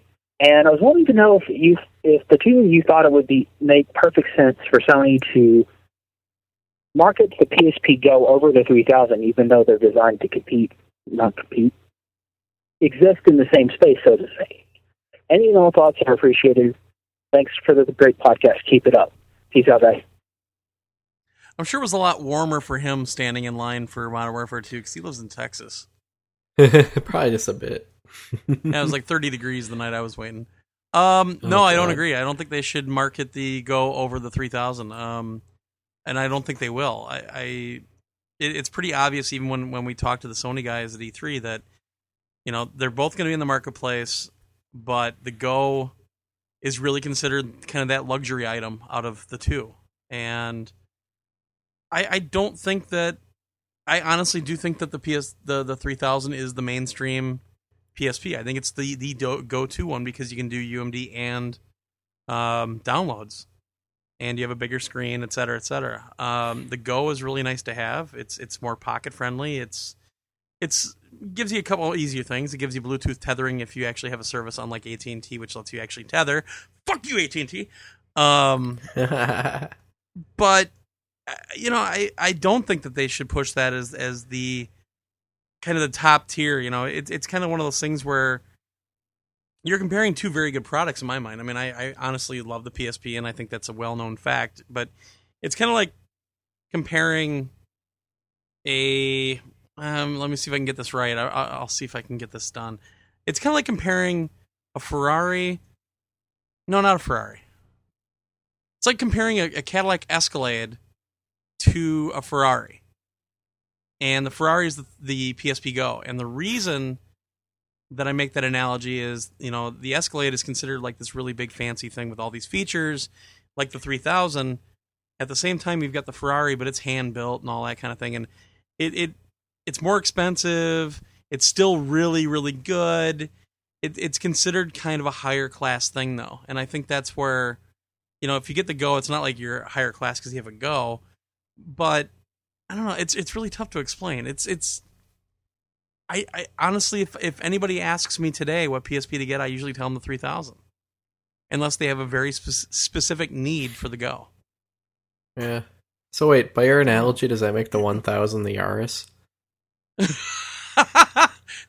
Dude, a 1000 could actually probably defeat a Yaris in a head-on That's collision. true. It's a lot heavier. That's true. So Yaris. I kind of agree with you on this, but the pessimist in me is saying, yeah, they should market the Go more so that piece of shit actually sells. But I don't agree with the whole piece of shit. I think it's great.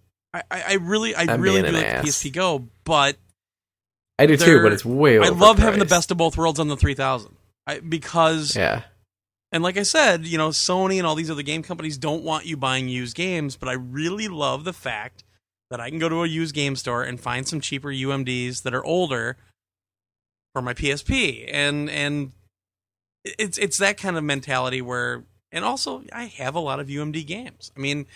I think a lot of my attitude would go away if there was a way to transfer those games to the Go. And I know it's going to be the eternal complaint about it, but they're never going to do anything about it.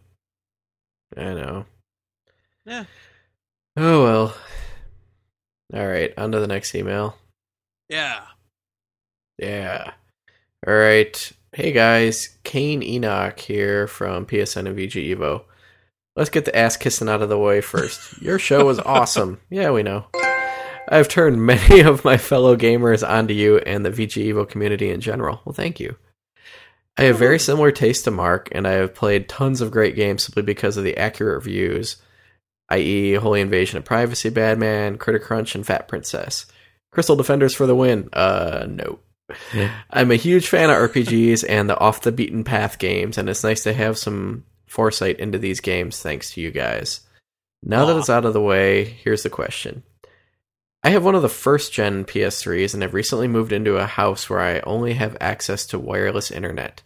That being said, what is the easiest/cheapest way to get an internet connection to my PS3, which does not have wireless? So you must have a 20 gig.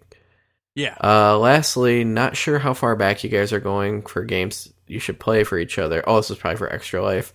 But oh my god, when you should pick one of the following: Rise of the Robots for SNES. Oh god. Or Captain Noble. Yeah, it was unplayable on any format it was released on. Yeah, NES. Gotta love a game where you're a diabetic superhero getting attacked by donuts and need to take insulin shots. I remember that game. I remember that game vividly. Oh god. Let's see. He's only got wireless internet. Well, the first thing you could do is get... I don't remember what they're... I emailed him back. What's that thing called? Oh, did you? Yeah. I emailed him back. Linksys has a wireless N gaming adapter, it's called. It's a wireless bridge, and it's about $50 out on Newegg.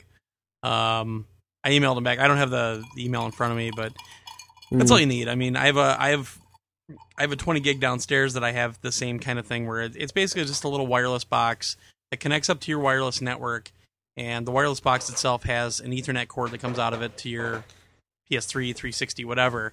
And it's actually a cheaper solution than getting like the $90 Microsoft USB adapter, that kind of thing.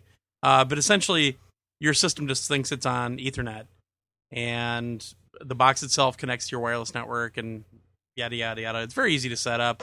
You have to have a laptop or something to set that up, though. So you have to have some kind of a computer to do it, because you actually have to go into the web interface built into the box and do it. But you can find them for $50. Don't get a wireless B, though. They're not even worth it. Get something that's at least G or N, because if you get an N device, it'll handle A, B, and G, usually. At least B and G. So, and of course, you have to have a wireless network set up in your house. So you have to have some kind of a router. Yeah, so, I emailed them back. I forgot to tell you. I'm sorry. Yeah. My bad. All right, next voicemail from... Oops, my bad. Thanks, Optimus. Oops, my bad. Did I step on your fountain? God, don't get me pissed off again. No. There's a funny-ass NeoGaf thread today talking about the old Transformers cartoon movie. Yeah. Son of a bitch, I'm gonna ruin this joke because I'm too drunk to remember the answer. You dumb. But it had funy names for the Bayformers movies, and you guys were talking about one of them was humans, also starring some indistinguishable robots. Wasn't there a Shia LaBeouf It was pretty one, good. Shia LaBeouf or something? Shia LaBeouf, featuring, what's her name? The Megan chick Fox? that everybody's hot for. Yeah, it's Shia LaBeouf featuring Megan Fox, and also some shitty robots or something.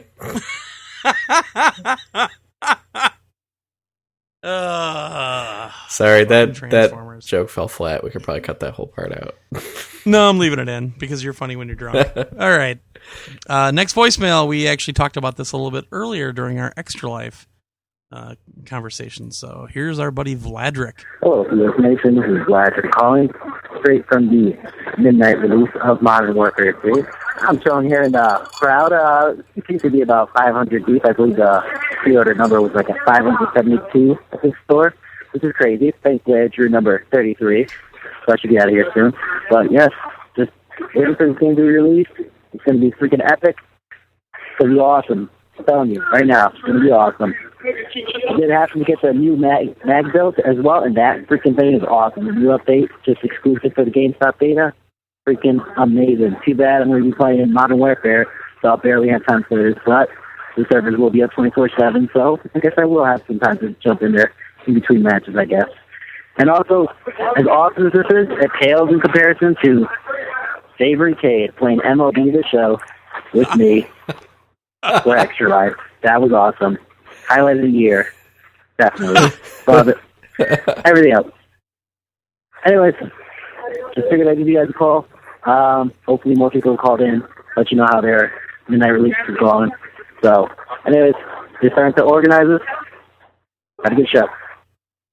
The best part about that whole thing, and we have it on video as evidence, is somebody asked on the chat during the MLB gameplay, ask Mark if he's actually enjoying this, and you're like, yeah, actually, this is pretty fun. So now, it's true. Now you're boned. Hey, it was fun. I wouldn't buy the game and play it, but I had fun playing it with him. So kudos, Valadric. And doesn't he owe us a Carlton for that? I believe he does owe us a Carlton for that. So I think we're gonna We'll hold on. have to to make that, good on that at rain... MGC. Yeah, I think we'll hold on to that rain check till MGC. I think that's a good idea. Yeah. So Oh, all right, our third email. This is from longtime emailer Sadek El Hassan, and he says, "Hello, PS Nation. Since you are the subject matter experts for everything PlayStation related, I thought he listened to this show. I wanted to ask you about the sound skipping issue I have with some of my PS3 games. I have a 5.1 Sony surround sound system connected to my PS3 via optical output. Some of the games experience sound skipping issues, kind of like frame rate only with sound. This happens with games as recent as Borderlands or older games like Rise of the Argonauts." First, he can explain why he's playing Rise of the Argonauts. "This never happened with Blu-ray movies or AAA titles. I'm guessing this is probably due to a bug in those games, but is there anything that I could do to help resolve this issue, like changing my audio output settings? Keep up the great work, from Just Samurai. I actually had some sound skipping even in Uncharted 2 and the new Ratchet. So mainly during cutscenes, because it was loading data. Yeah, I did too. It's random though. Yeah, it's in terms of. You're on optical, and I think you're fine on optical. Just because you can actually activate pretty much every single thing through optical except for 7.1. So if you do a manual setup on audio, and you can just go check all those check marks, and you're pretty much fine. Yeah, and I was on optical since I basically got my PS3, and I had issues occasionally. I had more lately. Like, I had sound skipping issues in Uncharted 2. What else? What's it? Borderlands, you're just going to get it. Brutal Legend. Well, Borderlands, I had some problems. Brutal Legend, I had problems. I think this is even one of those things that's going to go away when they release one of those firmware updates that's for when they say, oh, it's just going to help compatibility with certain PS3 titles. That's usually what they fix with those firmware updates. You may want to check if a lot of the games that are doing this are ones that have installed data. Try doing, like, boot into the service menu on your PS3, because I just did this, and it actually seems to have helped. Like, it helped some of the problems I was having with Dragon Age, because I think my hard drive was basically fragmented. So if you boot into the service menu, and I think I can't remember the name of the option, but it's option 3. And to boot into the service menu, like, keep your finger on the power button. It'll beep once and start the PS3. It'll beep twice and reset your video settings, and then keep holding it. It'll beep again and shut down. Then do it again and let it beep to the third time, but then let go, and it'll boot up into the service menu. And option 3 is essentially a hard drive defrag. It doesn't really, I don't think it deletes any of your data, but it just kind of defrags everything. Now there's also option 4, which does delete some of your temporary data, but rebuilds the file structure, which is what I ended up doing. So I lost all the PSN. Like, the only thing it really deletes is, like, icons for your videos, song playlists, and all of your PSN messages. So anybody who sent me a message and I didn't respond, that would probably be why, because I lost them all.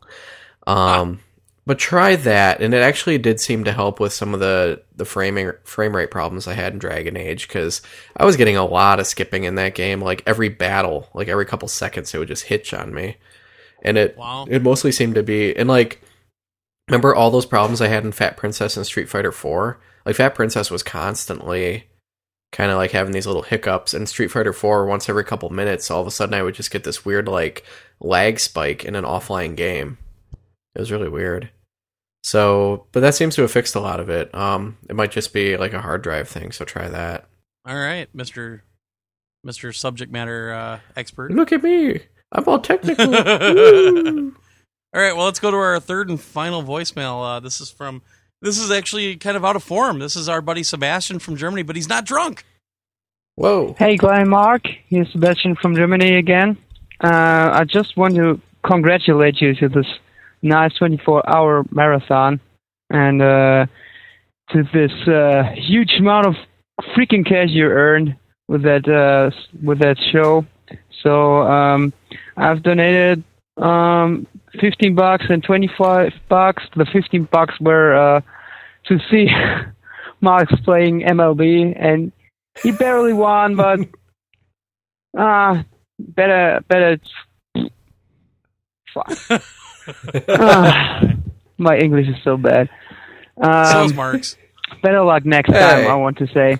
So there you go. Keep up the good show. I really like it. You know it. And yeah, that was it. Bye-bye. Thanks, Sebastian. We really appreciate your donation, and everybody else who donated too. Oh, hell yeah. That was awesome. It was kind of cool that we did that baseball thing on Sunday. It was just kind of because Cracker Jack was over and 9-Volt was there, and it was fun. Well, it worked out better too, and it was just getting like down to the wire at the actual end of Extra Life. So I would have been so beat trying to play it, and I probably just would have been getting frustrated or like falling asleep because I was so tired. Or throw the But controller it out of worked out a frustration. lot better this way. And you know what? I was in the mood since we spent the day at the bar watching the Packer game. Jesse and Mark finally found out why half the reason we go to the bars during the Packer game is because they always have like drinking food specials. Yeah, that was pretty funny. I ate and drank all day, and I spent $30.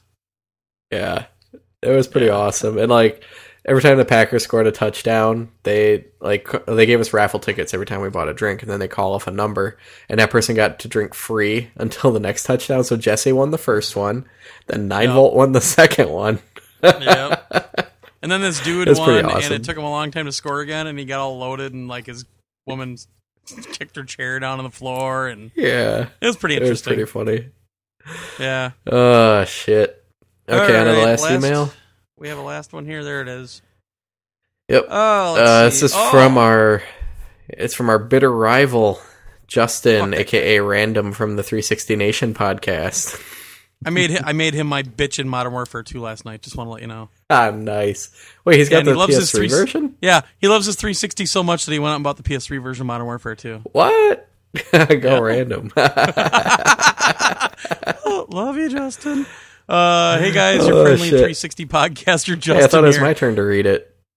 Is it? Yeah, you read the last one. Sweet, go for it. Okay, he's chiming in on our game sharing talk from last episode, where somebody had written in and asked us what our thoughts are on the whole game sharing thing on PS3. He says, so with game sharing, I know you were talking about it on the last show, and I was thinking about this lately because my brother just purchased the PS3. Why do they allow game sharing? And the 360, it's tied to the account specifically. What's the big difference between the two consoles? The online service. Xbox has a service that is tied to a user, and sometimes their credit card. You can always recover your account in some way, and not to mention you can change your gamer tag if you like. The PSN does not allow you to change your name, so what if you want to change it? But you just bought a bunch of DLC. Well, I think Sony figured it's worth it to allow the game sharing for the simple fact it's a free online service, and they can assume most users are a single console user, in parentheses, despite many of us VG Evoers and other gamer enthusiasts. If you want to change your account or make multiple logins for whatever reason, you can always play the games you bought. If someone adds a clan tag to their name, for example, I can imagine the internet uproar if they wouldn't allow you to share with a new account you created. Also, I am sure another way of thinking is if you have multiple people in one house, for example, like we do, and you want to play each other's games, that's what you can do. Just like a retail disc, you should be able to share games in the same household, just as we always have.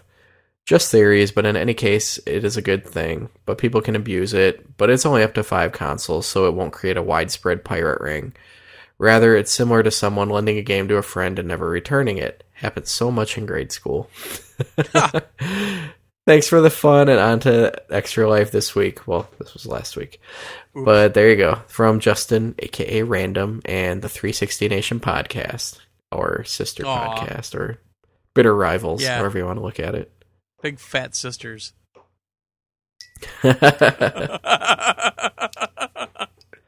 should have had you read that. I was stumbling over it. There we go.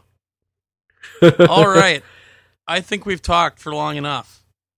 I do too. Yeah.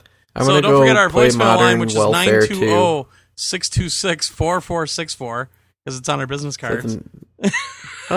Use the new number. Nobody calls the line off the business card anyway. Yeah, they do. Oh, no, not off the business card, but people still do call the regular number. Well, yeah, that's fine. Actually, I think we could safely change it, and then before E3 next year, we'll just print new ones. We'll see. I have until Sunday to make the decision, so we'll see what happens. Do it. All right, guys. Well, we already kind of know what we're going to be talking about next week to a certain extent. We'll have our little gaming headphones showdown. We used some different headphones during the 24-hour period. A review of Little Big Planet for the PSP, and a review of Modern Warfare 2. I'm sure we'll probably throw Trine in there as well. So yeah, and whatever else. Maybe I'll play Warrior Crotch, but probably not. Yeah, you won't. I'm really glad that I went through all that trouble to get that game for you to try out. I know. I feel really bad. I'm really trying to catch up on all my reviews now. I got Marvel Ultimate Alliance 2 out of the way. I'm going to try to knock out the Frag Effects along with Modern Warfare 2. You're not going to play Modern Warfare 2. I will. So once again, thanks to everybody for everything with Extra Life, for the donations, for the prize pool donations, for joining us on the chat box, for joining us on PSN, for all the moral support and just all the love. So I don't know, Mark, you got anything else? No. All right, then. You don't call him the best color man in the business for nothing. Until next week, episode 140, bitches. We will talk to you later. Get out there and play some games. I love traveling. I'm a travel hound. My girlfriend came down with me to DC. I do have a girlfriend. Sorry, fellas. Oh, do I love traveling with my girlfriend. It is so fun, because every time we go away together, we play this really fun game. Those of you with wives or girlfriends maybe know this game. It's called, How Is This My Fault? You guys know that game? Dude's like, dude, ixnay. The women are like, you don't know that game. No, sweetheart, I don't know. This guy's a dick. I don't know. Have you ever played How Is This My Fault? This is a little game where you and your lovely bride are at like a train station or an airport, you know, some stressful travel situation, and then something random and completely not within your control goes wrong. She goes batshit crazy, and you have 30 seconds to figure out how it's somehow my fucking fault all of a sudden. I love that game. All right, honey, let's play. What did I do? Lay it on me. Okay. All right, let me get this straight. You're mad at me because the shoulder strap on your suitcase just broke? Wow, how could that be my fault? You know what? I bet I weakened it when I was carrying your shit around all day. Is that it? Yay! 10 points for me!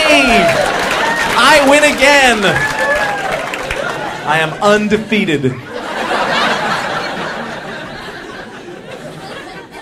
We went to the Caribbean a few months ago, which was really romantic. I highly suggest it, fellas. Bring your lady to the Caribbean.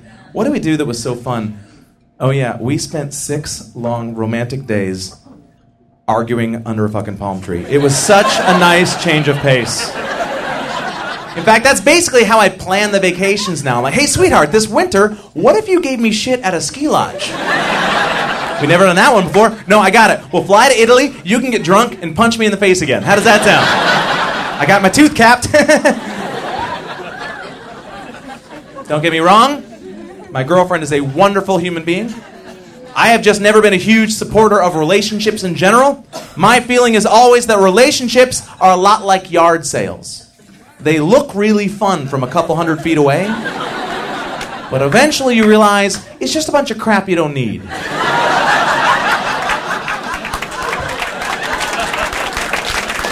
Thank you. I agree with your applause. Like a yard sale, it's like, why should I spend all the money when some other guy left it out on the street? That's my feeling. Oh, what's this? Whoa, I got one of these for you. You can share it.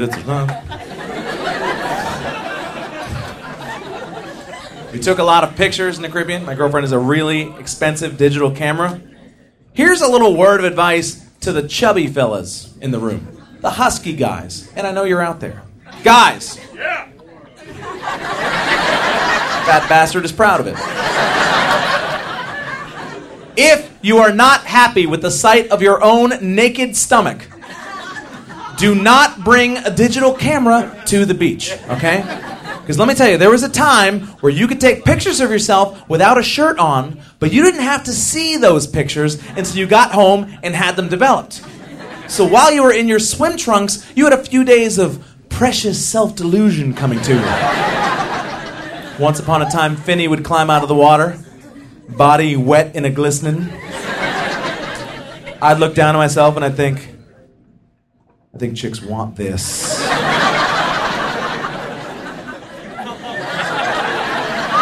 Oh, yes. It's a wonderful feeling. But now, thanks to the miracle of technology, I know exactly how fucking nasty I truly am, and I get to enjoy it in real time, which is delicious. I swear to God, day 2 of our 6-day vacation, she takes a picture of me. I'm in one of those pool lounge chairs, shirt off, legs straight out, me leaning forward. Already not a flattering position. You get the man boob overhang. It's not a good look. I'm drinking one of those faggoty raspberry frozen drinks. And here's the best part of the photo. I'm using my gut as a table.